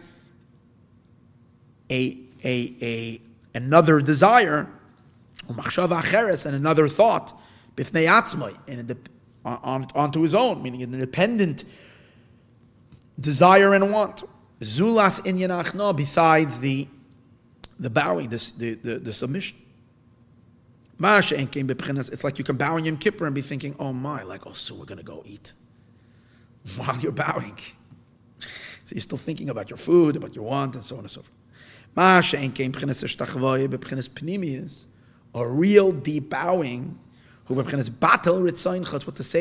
Mishnah says in Pirkei Avos, nullify your will before his will. You don't have any other desire. Like a child that has so devoted to his father that he's considered the feet of his father. It's extension of the father. My entire existence is to be a foot for my father. That my father's will, obviously there has to be a very good parent-child relationship over here. For a child to be, we're wondering who are those kids that we're talking about over here. That that the child is only the leg of the father. The foot is completely nullified to the person. It's not like your limbs or your organs don't have their own desires that you have to and force them to do your will. Whatever you want, that's your foot's desire. Your foot knows its entire existence is to execute your will. That's it. That's what we mean. Bowing of the soul. And such a bowing. This is why they went 3 regalim, and maybe that's why it's called regalim, because they became like feet. When they went to the Beis HaMikdash, they became like the Eibishter's feet. They went up there and they saw. That's why. What's the whole point of going there? Riyah, to see. When they saw godliness, 2 things happened, and here's I'm going to fill in a little bit from the Mittler Rebbe's version. The Mittler Rebbe's mimer in the Siddur, he says that when a Yid came to the Beis HaMikdash to see God, it says, Keshem Shabal Leroy, it's just like we came to see, Kach Bal Leroy, we came to be seen. So what does it mean to be seen? When we're seeing, Hashem is also looking at us. Now, he sees us all the time. But over here it means that when we came to see him, he would go out to see us. It's like a king who someone comes to see him, a visitor, he steps out of his private chamber to meet. He goes into the audience room to meet this person. So he reveals himself to him. God coming out to meet us meant an individual revelation of Hashem to this person. Now, the concealed of the concealed, God that is concealed, unknown, that we hear about, know about, we don't feel him, see him, was actually made himself visible to that neshama. And when that happened, there was such a powerful projection of truth, of light in that person's neshama that you totally, it knocked your socks off completely. You had zero sense of self, and suddenly you melted, literally melted. Like he says later, like a little flame getting next to a big fire. The flame just joins in the big fire, and it becomes identityless as an individual flame. Your neshama dissolved from being a being, and you were lost only in the greater project of what God wants. And obviously, in how I can facilitate that desire in my own way. But it was all about God. It wasn't about me at all. And that's what I felt. I felt Shabbos, Tefillin, Dira B'Tachtonim, Torah. These desires were felt in my neshama so convincingly, not even as my desire to do them, but rather as God's desire. And that's it. We're going to be like this after Mashiach comes. Listen to last night's class I gave. It's called Var Malchus. I gave it. It's on YouTube. Any case, when we spoke last night that it says when Mashiach will come, there won't be mitzvahs anymore. How does it? That seems to be totally contradiction into the nitzchias of Torah. And Torah is going to be forever. Mitzvah. So the Rebbe explains, the Rebbe explains it's not a mitzvah because we're not going to experience ourselves anymore as someone other that needs to be commanded. It's just going to be these are godly ways. And if you are one with God, then you behave in a godly way. This is you, because this is him. It's not like a commandment that we are commanded to do. We will be this way because of our oneness with him. So mitzvahs Torah will continue, observance will continue, but not as a mitzvah, not as a commandment. Because we will cease to be separate from him. So we can't be commanded. When we came to the Beis HaMikdash, we were in that state, dissolved completely into the Eibishter. How long did, and this had such an impact that it lasted for a couple of months. After a couple of months, we needed to go back to get another dosage of truth, of reality. Because after all, we're living in a world, and the physical world is obscuring and blocking. It would wear off. Like when you go to the dentist, the shot that you got wears off after a couple of hours. Here it would last for a couple of months. The bittul. And then we would go back 3 times a year was enough to keep us in bittul mode all year long. And here's the beauty. Only neshamas are capable of losing themselves completely in God.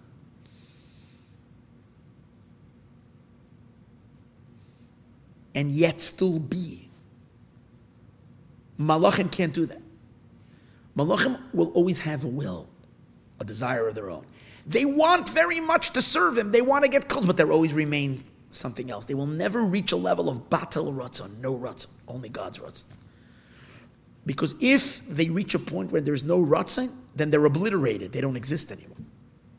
The reason is because malachim are not him. Malachim are really creations. We're called children. They're not called children. What's a child?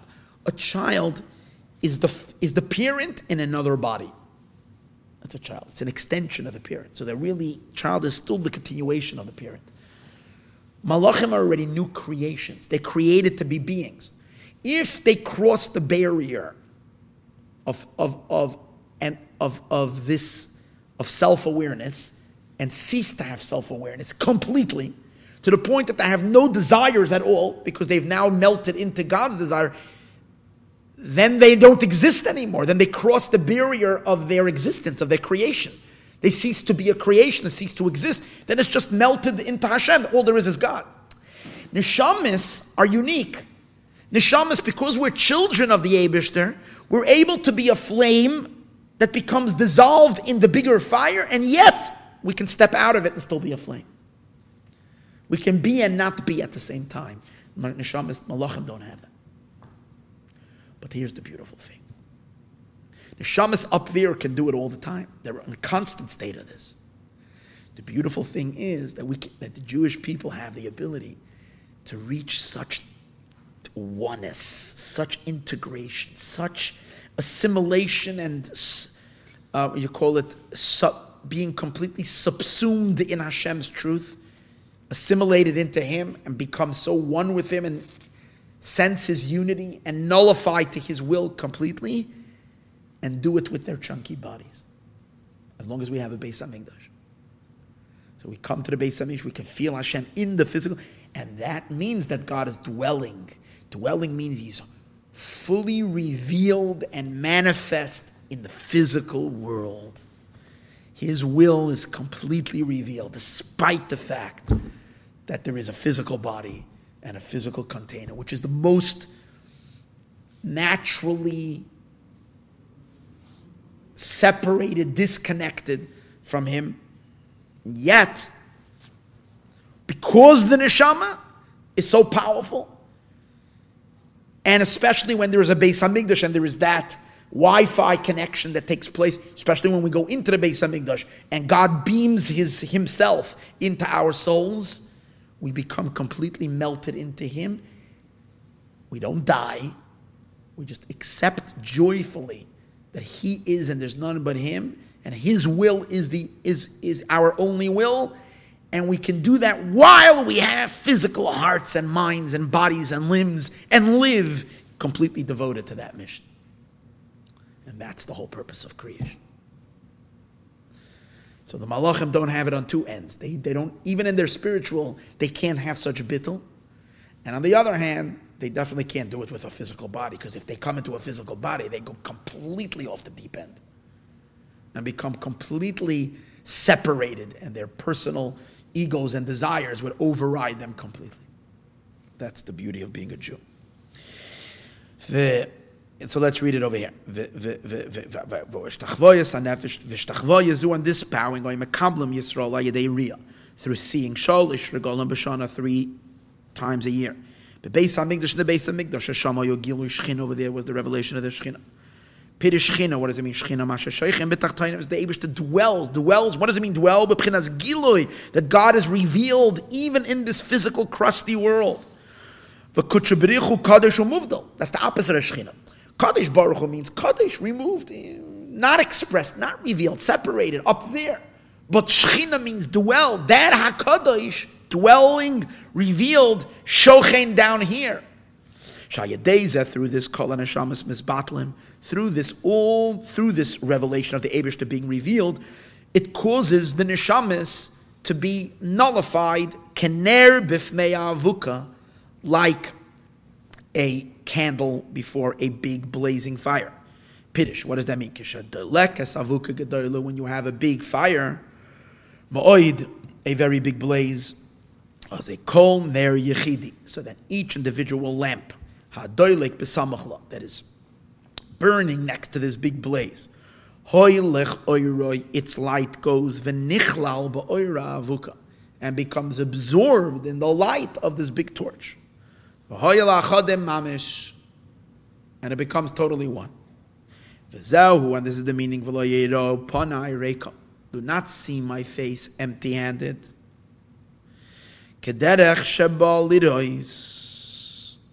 Just like you're coming to see. So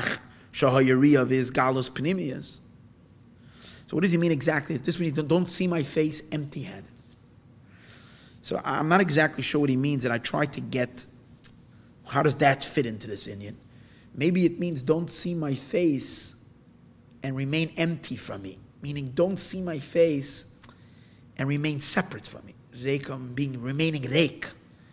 When you see my face, dissolve in me. Bring me something. Dissolve in me. Maybe it brings the karba. That's the karba. You're bringing a karba. You're sacrificing. You're melting. You're sacrificing your desire to Hashem. Again, it's not clear. And I looked at all the other two versions. And I couldn't chapsach exactly what this line is adding to it. But maybe I,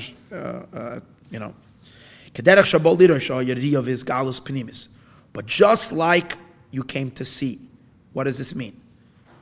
There was a revelation of Panai, of the Eibushter's face. Uksiv Panai, it says his face. Panai means two things. Hainu B'chinas, it means you're seeing the Pnimius of Elokus. So what is that? Not only the Mamala Kalam, you're seeing Mamala Kalam, you're seeing the indwelling light of God that dwells within the world, which is what?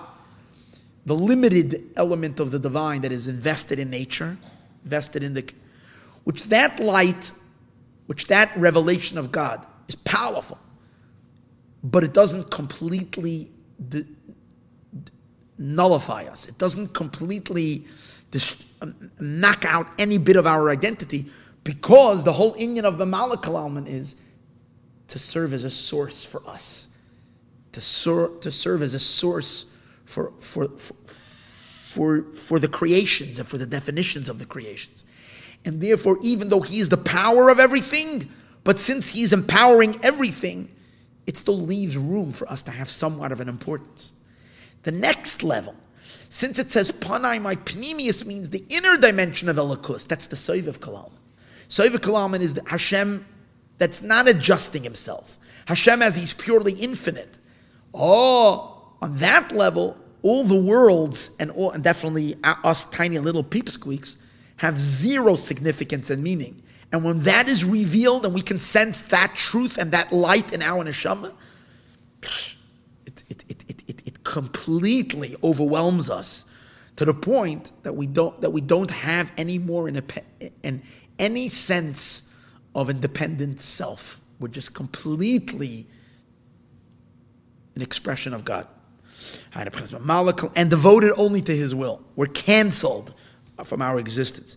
You're not only seeing the Shechina, you're seeing even the HaKadosh Baruch Hu, which means the transcendental, infinite dimensions of God, which are being expressed in the Shechina because they have that unity which happens in the Mishkan. The Mishkan is the place where there is the Yichud, the marriage of HaKadosh Baruch Hu and Shechina. So it's not only Shechina that's revealed, it's also HaKadosh Baruch Hu. And both of those dimensions, that's called Panai, is being revealed in the Yid's Neshama. When that happens, that's why it says Panai Loshen Rabim, 2 levels of Pnimius, like he explained.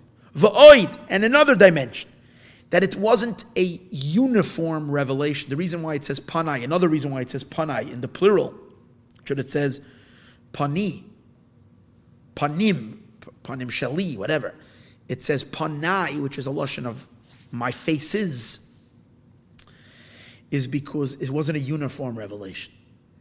It wasn't one revelation to everybody. Every neshama was revealed differently, the way that neshama can handle it, the way it's unique to that soul. Because as I said earlier from the Maimer, it wasn't that God was coming out to see the Jewish people. And you happen to be one little yid. He says in the Maimer, like when a servant comes, the king goes out to see him. It's individualized. If you look by the Farbrengen sometimes, I love that. You watch the Rebbe, he's saying L'chaim. So, like you have sometimes Rebbes, they go, L'chaim, L'chaim, Toivim, L'shula. You watch the Rebbe by the Farbrengen. He's looking at every single person. He's locking eyes with everybody. Individual. So on the go down to the Ma'aseh, the Eibishter comes out to meet every Yid in the Beis Hamikdash individually. Kol echad ve'echad v'Yisrael lefum shi'ured delay according to his own measure. Hoya makabel gilui zeh received this revelation. Kishoya oilan l'regel when they would go up to the Beis Hamikdash. Shekulon chayav and beria. Everybody's chayav. Everybody's obligated to this. Lekach nemar pnei avaya, the faces of avaya, loshen rabim, shalakol echad gilui lefi erkoi. Everybody had the revelation according to his stature. Now the main reason of the seeing wasn't the seeing. It was when you came to the Beis Hamikdash, you came to be, the mitzvah of Riyah is the mitzvah to be seen and see. The main thing was to go there and bow down. Because it's, how did this vision impact you? It's not about the seeing. It's not about the spiritual eye. It's about how is it impacting you in terms of nullifying one's will and causing you to dissolve in God's truth and therefore be a good Jew to exercise Hashem's will in this world through Torah and mitzvahs all year long. The Ikararia Ishtachvaya is the bowing. When one bow down and left. Yeah. You have to bring something. I don't know, again, this little parentheses, I didn't chop what he wants. And from these 3 regalim, this left a lasting impact, that one is able to receive this ability to bow down meaning not just to surrender to God forcefully, but to surrender in a deep pneumistic way. That this should last all year long.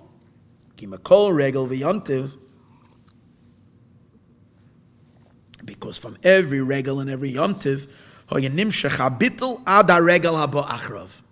bittul lasted until the next yomtiv. Wow. So let's see what we're missing. We don't realize what we're missing. And when the Beis Hamikdash was destroyed, and you realize that the bittul impacted them so much, he doesn't say it over here, that ad kedei kach, that they became so nullified that they didn't take up even space. Because that's why when they bowed, they suddenly had there was no squish. Beis Hamikdash was so squished, but when they bowed, there was no squish. And that's because they ceased to be beings. They became so bottled that even physically there was no squish. In Meshachar of Beis Hamikdash, when the Beis Hamikdash was destroyed, Hagam she'ein onu yocholim lishtachavois, even though we're not able to bow down, al koponim nispashta kedusha sa'arezu efes kotzeyu, a little bit of this was nispashit b'migdosh ma'at, in the small Beis Hamikdash, Beis HaKnesses or Beis HaMedrash. A little bit of it is captured in every shul. V'hainu, that what? Are we able to have such a bittul? No. Yeah, not like in the Beis Hamikdash that it was like, wow. But if you try hard during davening in a shul, you can access this somewhat of God's light can shine in your neshama. And you can have some degree of bittul. V'hainu b'shas hatfil at the time of davening, she'oza adam medabik es atzmei l'koinai. And a person cleaves to his maker, and he desires to nullify himself, even if he doesn't have this powerful automatic bittul, but at least you want it, and in that wanting, somewhat, the Eibishter makes himself visible that the bittul is real. Neged HaMelech Malka Shalolam, towards the king of the world. Kol chad lafim shiuri delay. Everybody according to his. It's interesting, the Alter Rebbe said it when he was inaugurating his shul.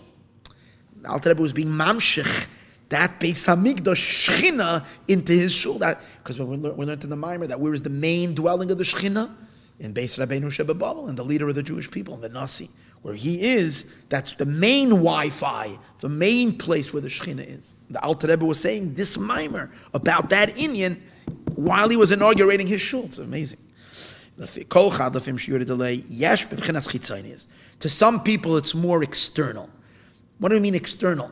That by davening well in a shul, it impacts them, but more externally means that they might have more conflict internally with their Yiddishkeit, but at least externally they can achieve a submission. That I'm going to do what God's will, even if I don't feel inwardly that even if this is not my only desire, but I'm going to overcome my desire to do what Hashem wants. B'tzad hechrech, which means I'm forcing myself. Shemachriach asatzmai, I'm compelling myself to do God's will. Or if one has a more edel and neshama, or tries harder, or whatever it is, one can merit, or it's an eis ratzon, to experience a deeper bittul even today, in which it impacts us in our inside as well. And the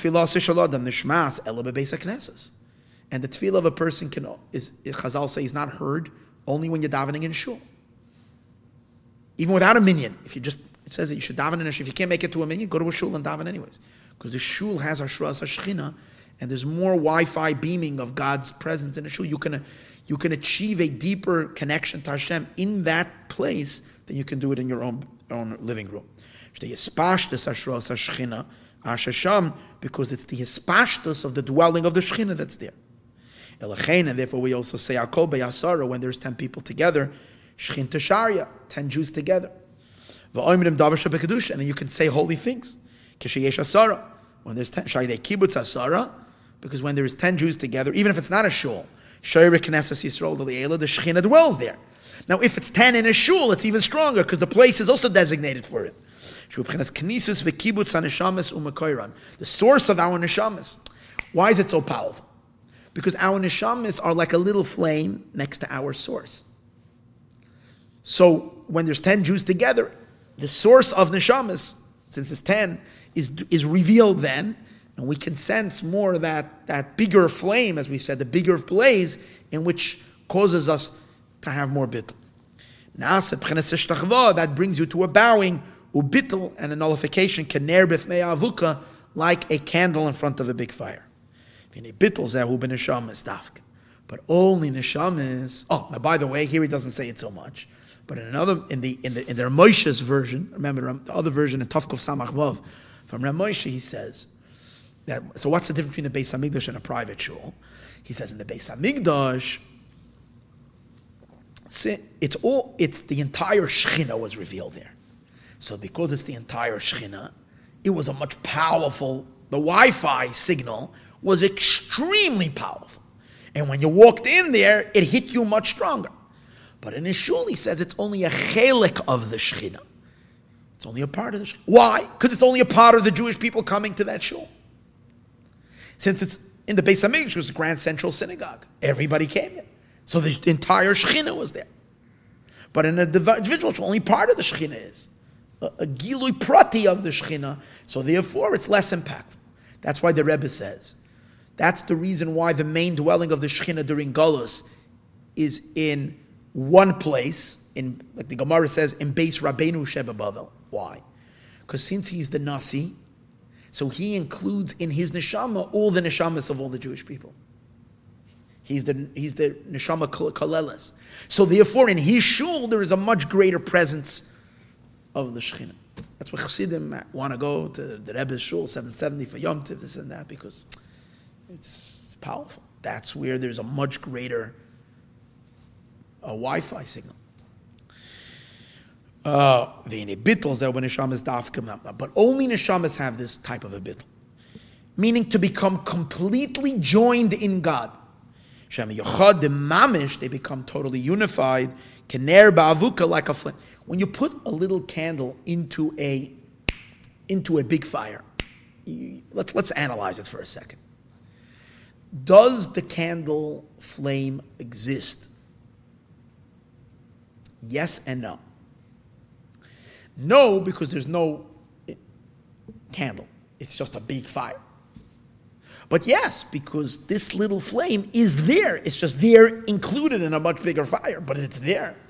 It's still burning on the wick. If you're holding the wick in there, it's still the fire that's outside is there, but it's the space, I don't know how big the flame is around, but it's there in something much bigger and lost in something much bigger. That's the uniqueness of a neshama. We can exist and not be. We can be part of something much bigger than ourselves and yet be. Malachim, it says, when God reveals himself into them and they dissolve, it says it's a punishment. Hashem punished the Malachim. He stuck his pinky into them and they got burnt up. Because the moment they reach this level, they don't exist anymore. They're destroyed from their kelim because their kelim can't handle. Only neshamas can go out of their keli completely. Because why? Because in our source we don't have any kelim. So we can, because of that, we can become nullified. Even, but the chiddush is we can do it even when we're in a body, and the body doesn't. Since the neshama and the body are not intrinsically one, it can do it. Over there, and then the malachim and the neshama, they're one with their hagabala, with their limitation. Because they can separate from the psila, from the wick, the nichlal, and they can become absorbed. Because the Shechina is Knesset Yisrael, Makor Nishmas Yisrael. She's the source of our neshamas, and we are her children. And only a child can be so identified with their parent. Bonim atem Hashem alekechem, brakar davio. See, a servant, if he's so devoted to his master, he has no self. He doesn't feel joy because he has no self. A child can be devoted to the father's interests and be so happy doing it because his identity is his father. His pride is his father's pride. His pleasure is his father's pleasure.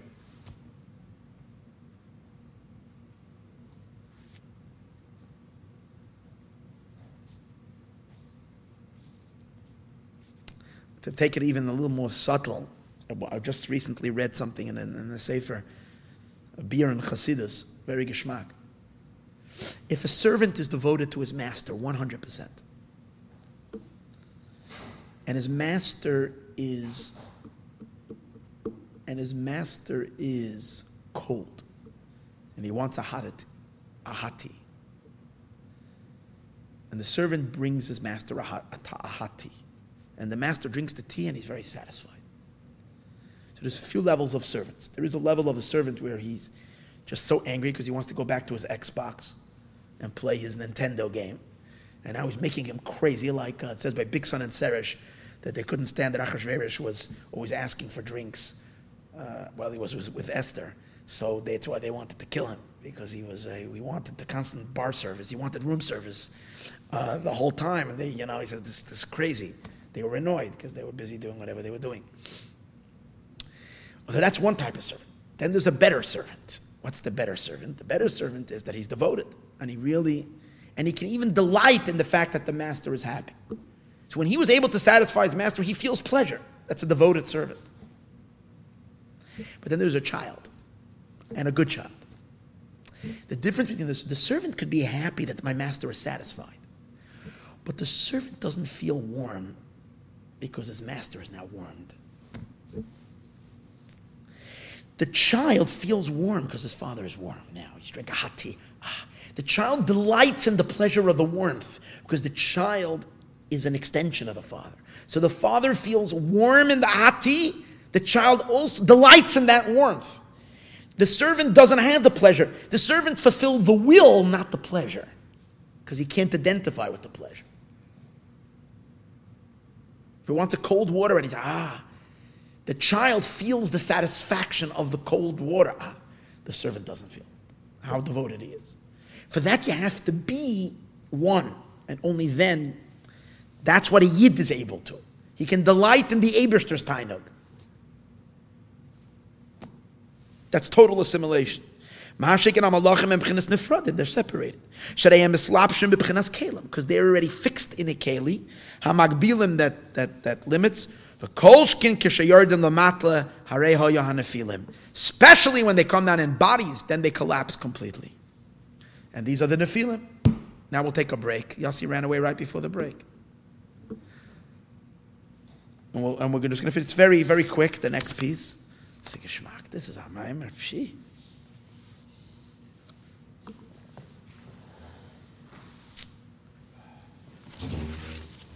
All of Yiddishkeit in this Maimer.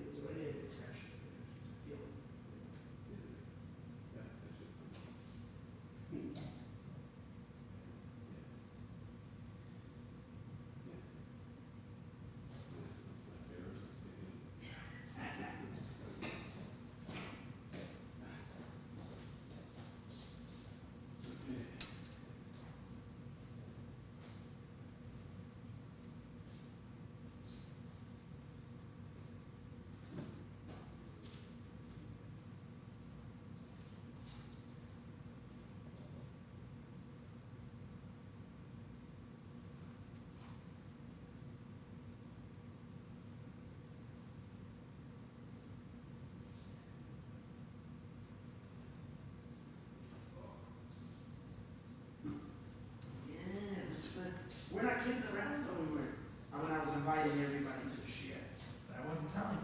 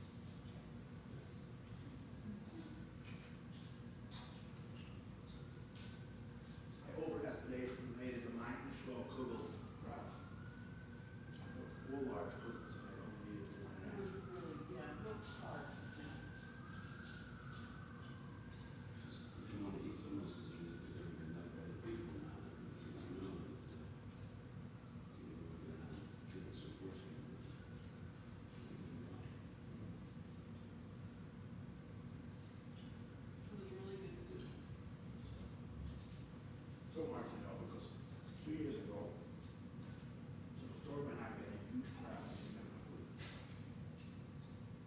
Since that, my wife like panicked, so she stayed for the big. Last year, we had a very small crowd by me. So Storm and I did this year also.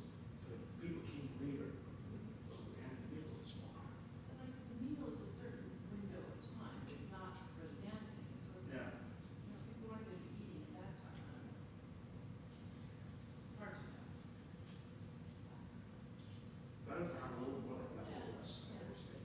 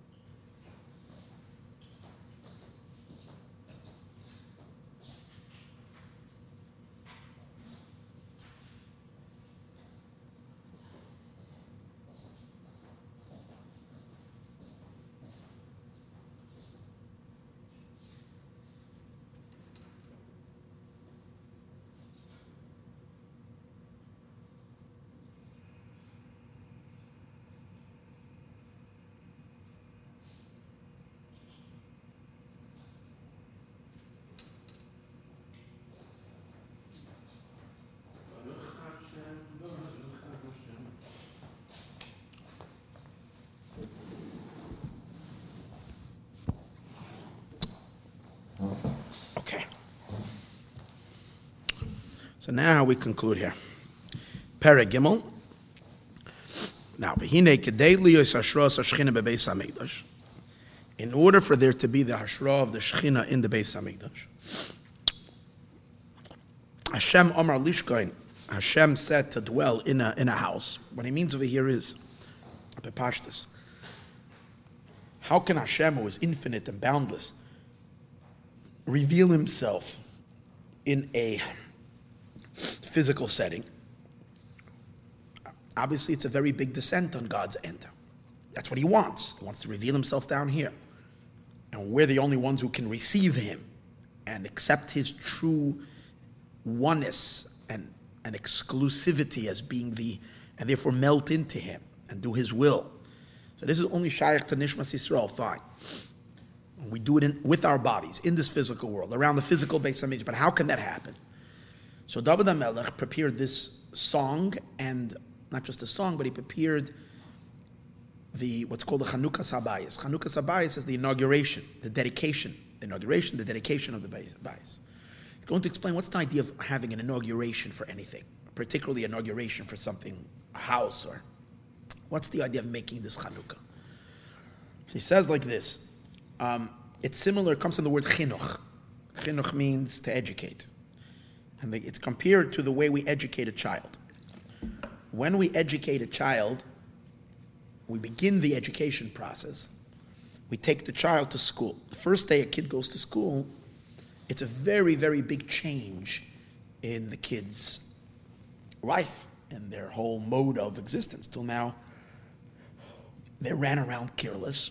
Now they're going to have to sit in a chair, learn and study and be part of a greater group and then be disciplined and behave and work hard. And this great change, in order to make such a change in a child, in a human's life, you need to have an extra energy to do that, an extra empowerment. The child basically has to do it really, really, really, really willfully. If the kid doesn't do it willfully, if he doesn't have a big opening in his soul, in his being for this change, it means you can't force it. There has to be a strong, willful desire for it. So that's what the whole idea of doing a chinuch is, that the first day a kid went to school, it would come along with a lot of candy. And the family would all go, and it's a minute, you bring a kid to cheder, the Rebbe puts honey on the letters, and all the kids come, and the malach, and they throw candies, and it say that the malach is the one who's throwing the candies, the angel. And the kid gets all these prizes, and the attention, and the love, and his father and his mother comes, and his brothers and his sisters and his family, everybody's taking pictures and videos, and he's the whole baba. He thinks going to school is going to be like that every day. Then the next day he's on a school bus in Fartik. The point over here is that he should have a desire to do something, to make this unusual change. That's the idea. The Mittler Rebbe takes the example even further.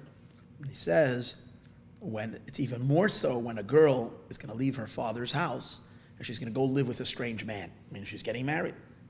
And she didn't date him in the olden days, it was all arranged shidduchim, she maybe saw him once, spoke to him for 7.5 minutes, and they were already chassid and kala, so, and then they have to suddenly leave her house and go live with this guy. So in the beginning, the father, the parents come, they sit, they have coffee and this and the house, they have the whole family, they make a whole kind of, and once her parents are there, support her and so on and so forth, she's kind of got accustomed to be with her husband. And then after they leave, she's there already. She accepted it already.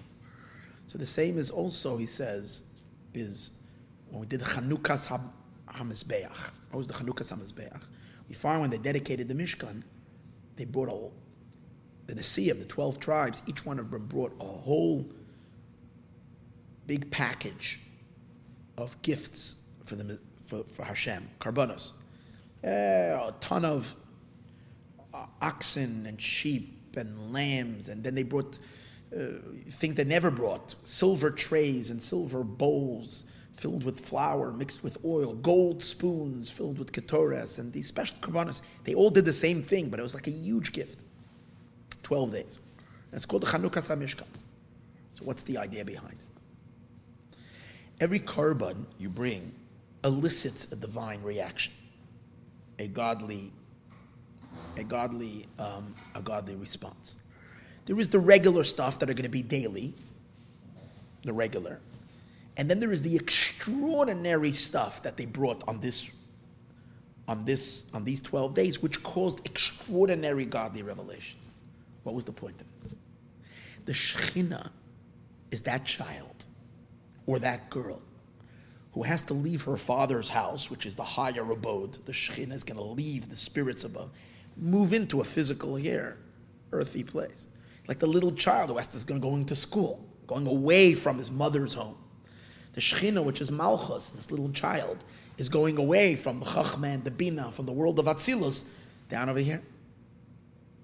The only way she's going to go is if the first time she goes, her father and her mother and everybody comes along with her. Chachma comes and Bina comes, and all these powerful revelations of Atzilus that were never in the Mishkan, but only on the first day, opening like, moon bounce, cotton candy, free cotton candy, first day of school, free hot dogs are being given out. So everybody's coming. Here it's not so much that everybody should come, it's that the Shekhinah should be enticed to come down. She feels comfortable because the entire heavens are, she's scared to come down to earth. But if the whole heaven is coming along with her, with the whole entourage, she's comfortable. They're going. They're all walking her towards. And that's why they made this big thing by the Chanukas HaMizbeach the first time by the Mishkan. The same when David HaMelech was preparing for Shlomo HaMelech, when he was going to inaugurate the Beis HaMikdash, the same thing happened. It says Shlomo HaMelech shechted 120,000 animals on one day. It was like unbelievable what was going on. And this was all to bring down unbelievable revelation from above. It's all to acclimate the Shekhinah to dwell in the Beis HaMikdash. And the next time it happened was after the Yevanim, the Greeks, desecrated the temple and caused the Shekhinah to depart in their desecration. So afterwards they came back in, called Hanukkah, and they rededicated. What did they have to do? Again, it's called a rededication. It's called Hanukkah. And what do? We read the Karbanos of the Nesiim, even though we're not bringing it physically. We read it every day of Hanukkah because we're causing, through the reading it, it's as if we brought it, and it's causing, again, these big, big lights to come down to rededicate ourselves, because to bring the Shekhinah back down into the world during that time. They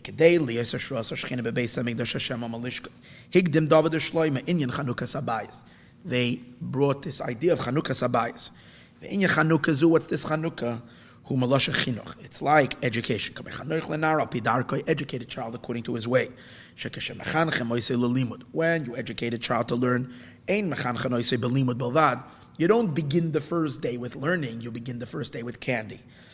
Or a little bit of learning, but mainly, that's what's going to be all the time in school. The way we educate a child, we go on to the next page, with some kind of addition.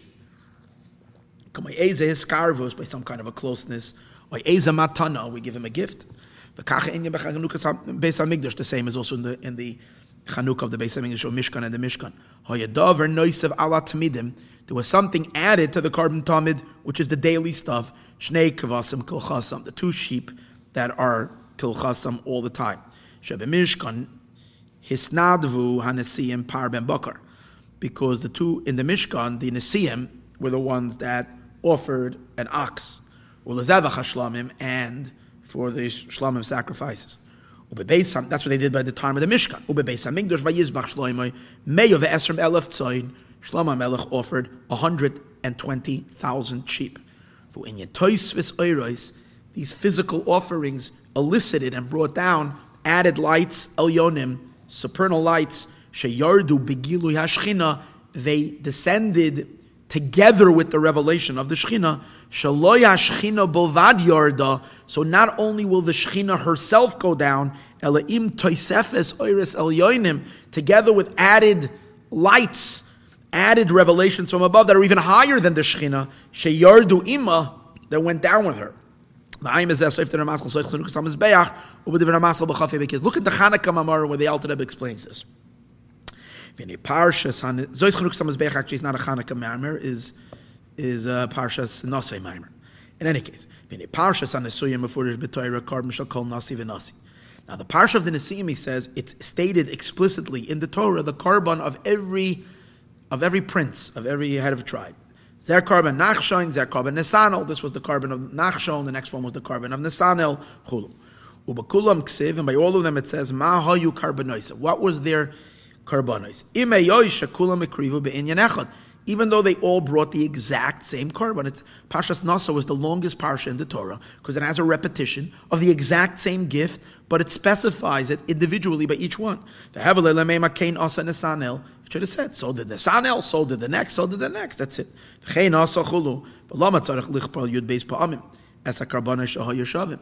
Why do we have to state it 12 times if it was all equal?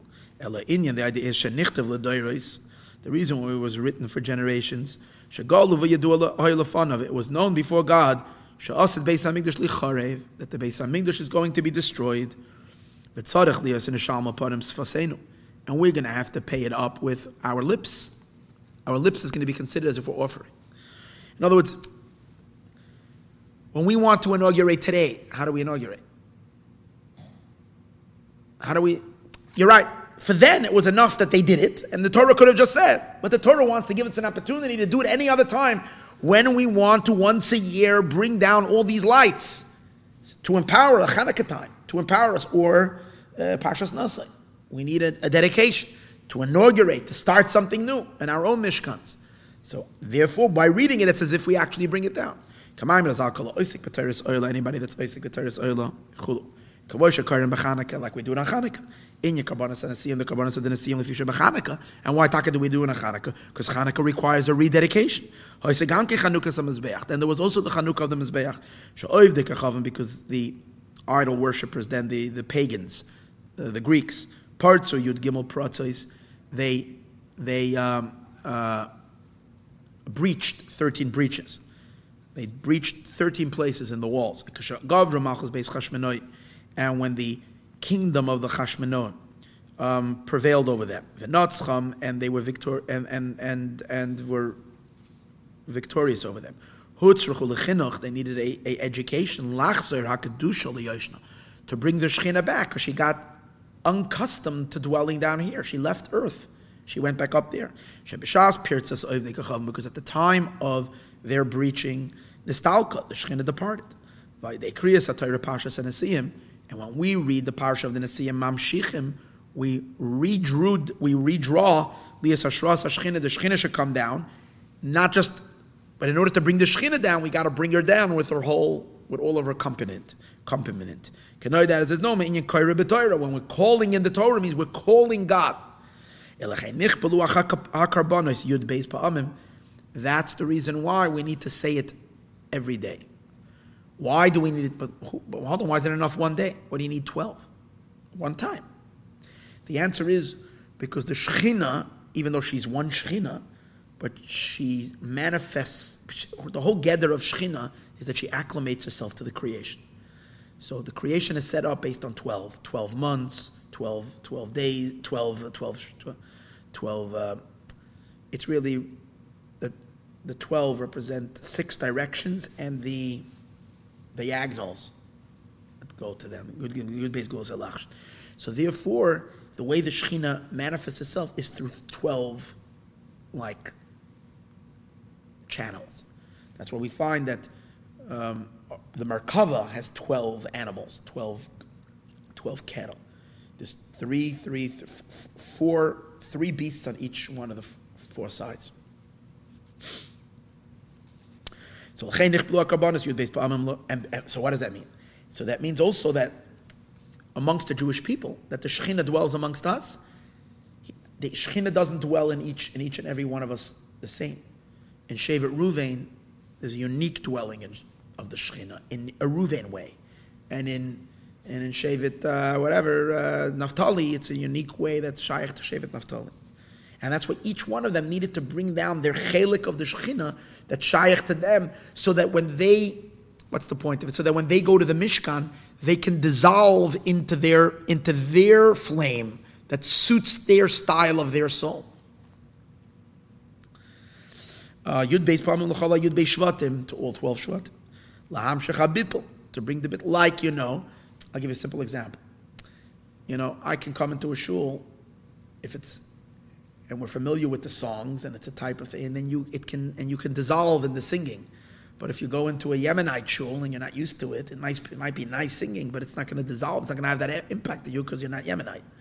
But for Yemenite Jews, that's their song that they'll sing, and if they come and hear Ashkenazic singing, it's like, what kind of davening is this? It doesn't inspire, it doesn't pull them in. So each Shevet had its also spiritual character. Like the Ner B'fnei Avuka, Sheyesh Yud Beis Avukos. There's 12 different styles of Avuka, Keneged Yud, meaning manifestations of Shechina, Keneged Yud Beis Shvatim. So we also know there's 12 permutations of Aleph, Dalet, Nun, Yud. There's 12 permutations of Yud, Kei, Vav, Kei. 12 months. Keneged Yud Beis Shvatim, Shakol Shevet, who inyan Avuka B'fnei Atzma. Every Shevet has its own Avuka, its own blaze. If you find that by Kriyas Yamsuf also, Nikra Yam Yud Beis Gzarim, the sea split to 12 passageways. So every Shevet B'Silasa Yachav, and everybody can go up in their pathway. Kol Chad Lafim Shiur, everybody in their own path. That's why it also says by the Karbanis, by the Nesiyim, in Medrash Rabbah, Al Kol Karban Shal Kol Nasi, on every Karban of every Nasi, even though they brought the exact same Karban, everybody had different intentions. Inyan v'kavana b'fnei atzmai. Every single one for the same gift had a complete different intention. Ayin Sham Barichas Gadol. Rashi, for instance, gives one example of what they represent, these karbanis. But each one had different intentions, why they brought these 3 oxen and these three. In a Pirish Mizmar Shir. So this is the idea of Chanukah. Sabayis. This is, in other words, we know what Beis HaMikdash means. A place where God will dwell. A place where neshamas will come and melt into God. And we will do that and bring the Shekhinah down into our bodies as well. And that serves the whole purpose of creation. We understand what the Chanukah means. To initiate it, we need a very powerful opening day, so to speak, to make it happen. We need a powerful opener. Now he's going to explain, once you have a Beis HaMikdash, we have 2 types of song. We have Mizmar Shir. What's Mizmar Shir? Because what we said in the beginning of the Maimer, who sings? The Shamas sing. When we melt into God, it's done through a song. Who sings? The Shamas sing and Malachim sing. Our song is much deeper. It causes us to melt in a much deeper way than the Malachim. But the Malachim also get excited. They come close. They're not getting as far as we are, but they're. That's why their song is called Mizmar and our song is called Shir. What's the difference between Mizmar and Shir? Mizmar is song that is sung through musical instruments. Shir is vocal singing. So what is the difference between music coming from musical instruments and vocal singing? Musical instruments means there's an instrument. Song is sound without the instruments, even though technically you can say the body, the person, the vocal cords, that's the instrument. But still, it's being emitted pure sound. Here, it's also human sound. You're blowing, let's say. You're blowing a wind instrument. You're blowing. It's just that it's not just coming out from the person. It's being channeled through a clarinet, through a trumpet, through a saxophone, or whatever it is. And that's helping create the sound.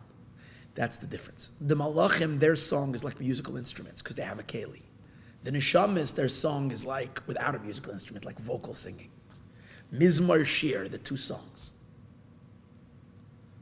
Why are both songs by the Beis HaMikdash? Because once the Shekhinah dwells in the Beis HaMikdash, and this becomes grand central station of all of creation and all of existence, this becomes the Wi-Fi center, not just for Neshamas, but for Malachim as well. So everybody is singing towards this place. This is the place that's attracting the song of Malachim and Neshamas. Before the Beis HaMikdash stands, it's in heaven, but then the whole Shekhinah dwells down here.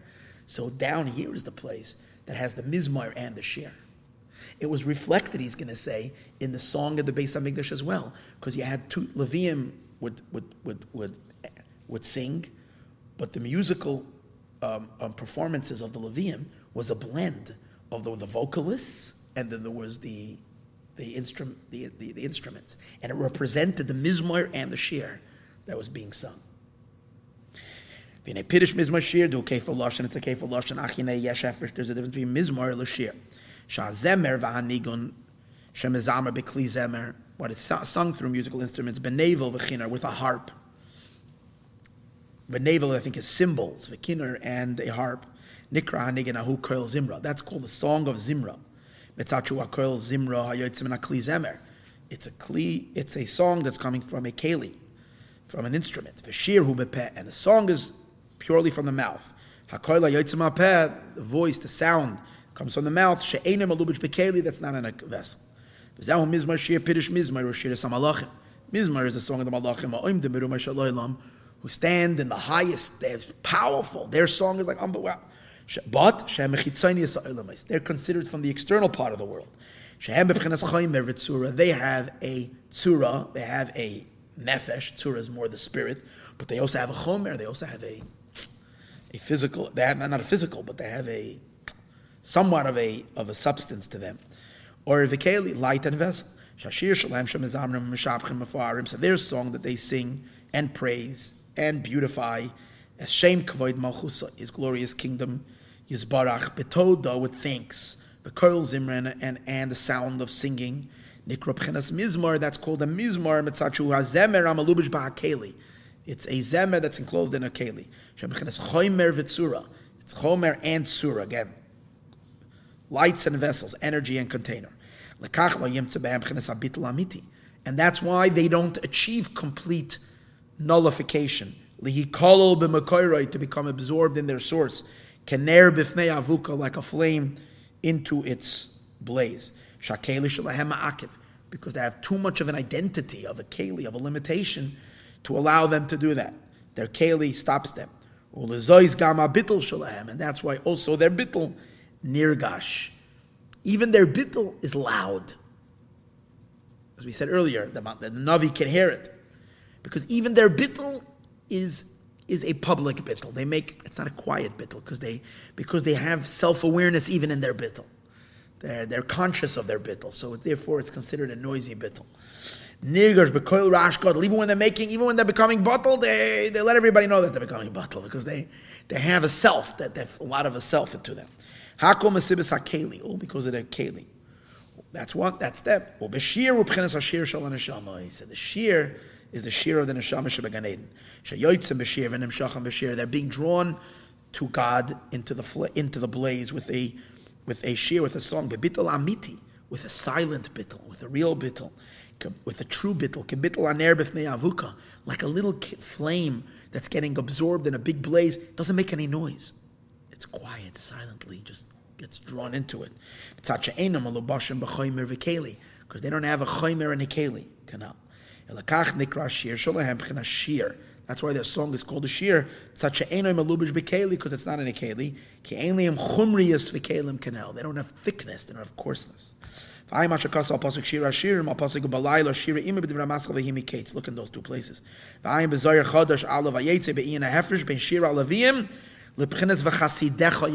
once learned the whole mimer on that. The difference between the Levium singing and even higher than them is the Kohanim singing. Chasidecha. Usually the Kohanim didn't sing. But David HaMelech once said, I'm going to switch it around. I'm going to have the Kohanim sing.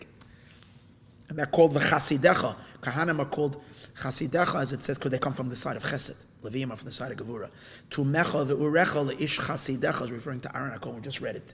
The Kohanim, Shubchenes al Yoyne Yoyser, it's higher. It's more edel than the Levium.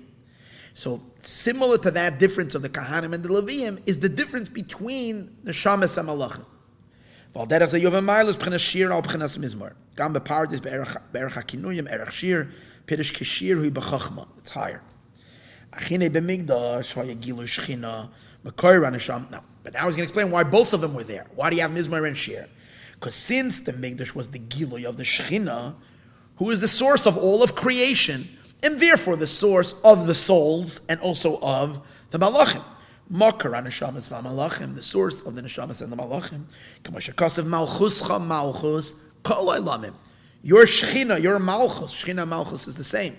Your shechina, your malchus is the kingship of all the worlds, both the pnimius and the chitzonius.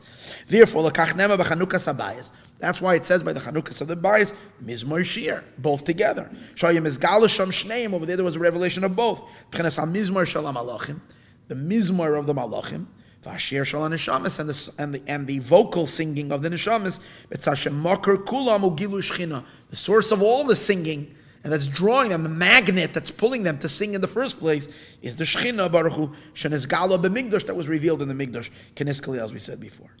And he says, so literally was in the base of Migdash, B'shir Shal Levim, in the song of the Levim, Sheneschalku Lebeis Chalakim, they were divided into two groups.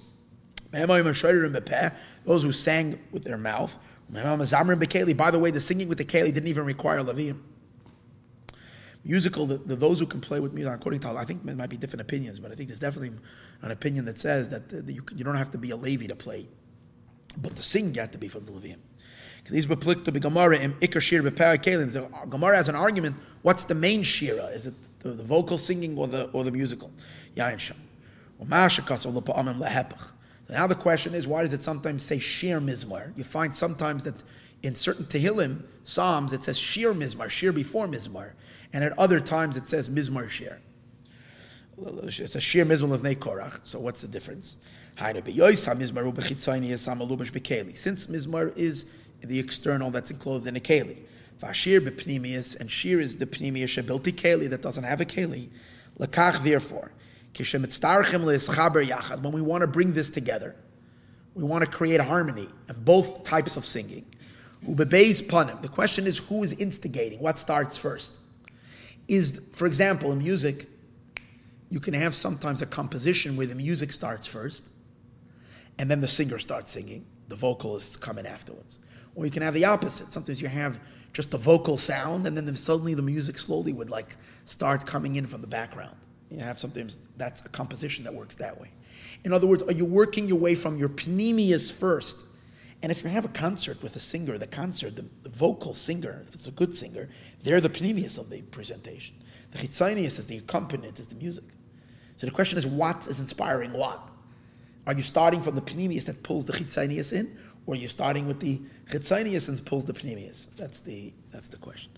Since it's a yichud based upon him, oisha elyon yered lamata, or the one above can go down below, or yatachtan misal lamayla, the one below can rise. And lakach kishanem mizmar shir, when it says mizmar shir, hu b'chenes halah means elevation. So first the malachim start. Shalam mizmar likol ba'ashir. First you have the mizmar, the malachim singing, and they want to be absorbed and integrated into the deeper song of the neshamis. Ulaschaber boy, and to become attached to it. The shir mizmar works the opposite. Shekashu elyon ashir yored lamata. The one above goes down below to inspire the more external kind of singing. L'schaber elav, to attach itself to him and to elevate him. B'zayir chadosh gimel reish parshas achrei mar shir. Mizmar shir de'iu kafel. Shir is double. It's a double singing. Mizmar shir liyam Shabbos, it's a double singing. So you see this idea. Pirush b'migdash melech sham b'shem Rab Chaim Vital. The pirush shir de'iu kafel. What does it mean? A double song. Hainu yichud zun. It's the yichud of zuchre nukva, which is the same idea that we're talking about, but on a higher level. Because Malchus is called nukva. She's the source of kelim. So she's more shaykh to the malachim. Zuchra, there's an Eir Anpin, is more energy compared to Malchus. That's why Shir Kafel is the yichud of both them together. And that's the idea of Mizmar Shir. In the lower realms, it's the malachim singing together with the neshamas. And we see that by Kedusha, what do we say? Yachat kulam. We're going to sing together with them. We're going to sing together with the malachim. Some of the songs that we sang on Yom Kippur was constantly saying how the malachim up there are singing and we're singing along down here. Vavisa Shira, you want Tehillah, you want the songs from the Kritza Chayim, and they're singing and we're singing together. We're singing together with them. So that's but we always take it that we have the honor to sing with them. It's really the opposite. They have the honor to sing with us. Ayin shekasa sam minyan mizmar shel yom Shabbos minyan shabbat mizmar shel kem shkol tamid yom shkol Shabbos ve'elov mizamrim b'chinas mizmar shiva havim v'alderaso inyan shel chritza bais. Okay. Gam mizmar uloshen zemer. Mizmar is also, there's another meaning. Mizmar is also loshen zemer v'eschalkos. We said before mizmar is a keli, but mizmar has another meaning. It also comes from the word of splitting up. Why? Kamashakasav. The karmachal loy sizmar. Your vineyard you should not prune. Sizmar means pruning. So what are you doing when you're pruning? You're separating parts that don't belong from parts. You're cutting away. So tizmar. So zemer means to separate. Oh, so he says that's more applicable when it goes into a keli. When it goes into a keli, for example, when you're blowing a sound, it's a simple sound. But when it goes into the clarinet or into the thing, by the various different movements, it's getting that one sound is getting broken into different sounds. So the keli is splitting it. That's what the keli does. It splits and it forms. Shehu loshen pirud v'yischalkus. Shel hanigin. Shenechtak. It gets split. L'chalakim ketanim into smaller pieces. B'toich keli in the keli. Excuse me. Okay. Which isn't the case in the song. The same as above. Okay. So this is the Mizmar Shir. Now, what does the David HaMelech say? What? For example, the shofar leaves the sound as it is because it is a keli, but not much of a keli. It's pashut. Epirish ki delisani. And the sound and and what is the meaning of dilisani? You've lifted. What does David HaMelech say? Mizmar shir chanukas habayis. Now what? Aramim Hashem. I'm going to exalt you, God. Kedilisani. You've lifted me up. And now finally the malachim can't laugh at me anymore. They're not going to rejoice over me. So what does it mean in Ki Dilisani? You've lifted me. So he's saying the word Dilisani is Gavaldik. It has three perushim. The word Dilisanu has three meanings. Shatam l'chol zeh. What's the reason for all of that? It's hu yisrain u'maylas haneshamas. Ki Dilisani, because the neshamas are greater than the malachim. Ala malachim on the malachim. V'yisrain azeh. And this greatness, hu nirmaz b'milas Dilisani. The word Dilisani explains all facets of the greatness of the neshamas over the malachim based on what we learned. Sheyesh by gimel perushim. There's three perushim. Echad maloshen isroimamus v'isnasus. One meaning in the word dilisani means to lift something up. Bepchenas lamay lamayla, to elevate something up. V'abeiz maloshen dalos. Dilisani also comes from the word dal. Dal means poverty. V'anius. V'agimel, and the third one, maloshen daloi. Dala means to draw. Like when you're drawing a pail. It says by, Rivka went down and she was, or by the daughters of Yisrael, she thanked, Moshe came and he was dole for them. Lashon she'iva. This is a lashon of drawing. V'chol ha'gimel perushim em emes. They're all three are true. V'em gimel ma'ila sheyesh le'neshama ala malach. There are three qualities that neshamas have over malach. Echad malashon isroimamus v'hisnasus. One of them is elevated. And that is ki haneshama hi rama v'nasa b'mekayra l'mayla. The neshama is higher than the malach. She comes from the inner world, not from the chitzonis. Shehu mebchenes pnimius. Neshamas come from the pnimius. Ma'ashenken ha'malachim, the malachim. So that's the first pitch. We're from a much higher place. Ulezois, and that's the reason why we can bow down and they can't bow. They can't bow like we can bow. That's why her bowing and her bittul in her source is deeper, stronger. It's without noise, and it's complete.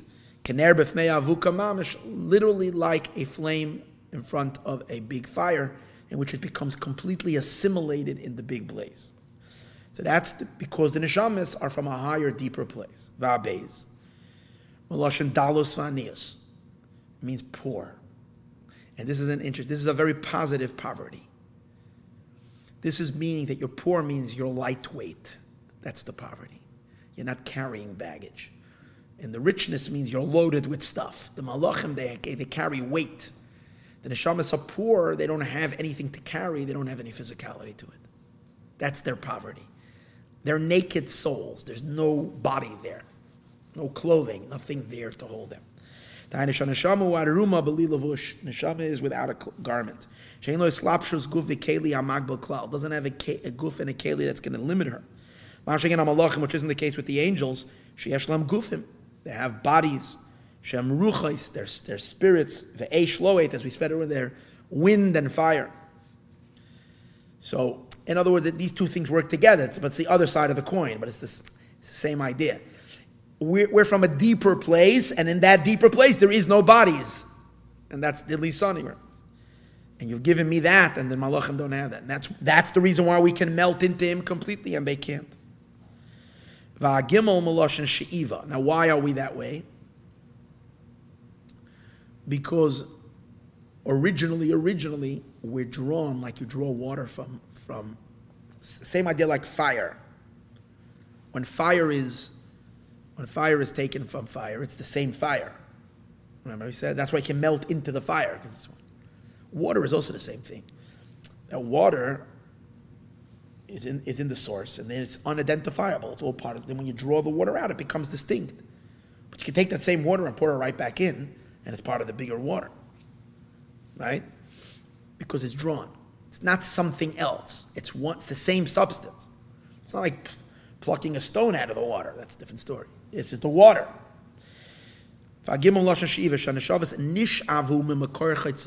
They were drawn from the source when they were excavated, and they're drawn from water. The malachim come from malchus, because malchus is all about being a king. There has to be a creation. Malachim don't have a higher source than malchus. So malchus creates them to be something. The shamas, they come from chachma. pnimius of Elokus. The Eibishter where he is himself. No worlds. Chachma is in itself. No world. And the Shamas are part of his existence. Like a child comes from the father's brain, from the Chachma. That's called water. It's called the Yam HaChachma. It's the sea of water. And that's where the Neshamas are drawn. That's the reason why they're pnimius. That's the reason why Delisani, why we're elevated. And that's also the reason why we're not created, meaning we're just drawn. We're not fixed with a keli, with a real Hagbala. That means that's why we're weightless. The other Pirush of Delisani, poor. All three Pirushim are really expressing the same idea. One is talking mitzad shirish, that where do we begin? Because we're being drawn out of you, and a continuation of you, but being drawn from that source, from Yama Chachma. Then, as a result of that, we exist in a very elevated existence. Even when we're up there, we're in an elevated existence over the neshamas, over the malachim. In addition to that, we're lightweight, and we don't have that keli that defines us. And therefore, we're able to bring the Shekhinah down here and have the last laugh on the malachim. That's it. Like it says, Vatima lekada. It says by Rivka, she filled her jug. Kad min yama chachma, one jug of the sea of chachma. It says that the entire Torah that we have is only one jug full. That's the idea. Kad. Kad is chav dalet sifrei de'iraisa. Entire scripture, 24 books of the Torah. Its foundation. What's the foundation of the soul? What's her foundation? She is founded in the holy mountains. Holy mountain represents she's rooted very, very high. Hi chachmi ilah. Kodesh chachma. Kodesh is called chachma. It's a supernal chachma. Makar haTorah. We're rooted in the same place the Torah is rooted, in chachma. That's why we can receive the Torah, because it clicks with us, because we're rooted in that same bittul, in that same place. Makar haTorah. ShaTorah nishava misham. The Torah was also taken from there. Kad min ayam. One kad. And that's why we say Yisrael v'Araisa v'Kutsha b'Richu Kul Echad. We're all one. K'mashikasa v'Torah Sam bi Yisrael. The Eibishter puts the Torah into us. Why? Ukse v'Zois lifnim bi Yisrael v'Ein Zois el Torahs. That v'Zos lifnim bi Yisrael is in the pnimius of Yidden. Shu mushreshes b'nishmas Yisrael. It's mushresh and nishmas Yisrael, because we and the Torah are all rooted in that place of bittul and place of total oneness with Hashem. B'makayim v'pnimiyusam. Well, as Zois ruyim had, they are fitting. Lashras Hashchina, for the Shechina to dwell in them, or the Kabbalah Satira, and to receive the Torah, Yoiser Ma Malachim, more than Malachim. What a good way to start Bereshis. From Bereshis already, we set the rules of who's the boss, who's going to call the shots. Sorry. I told them. Chassidus always trapezach with the Malachim, you should know.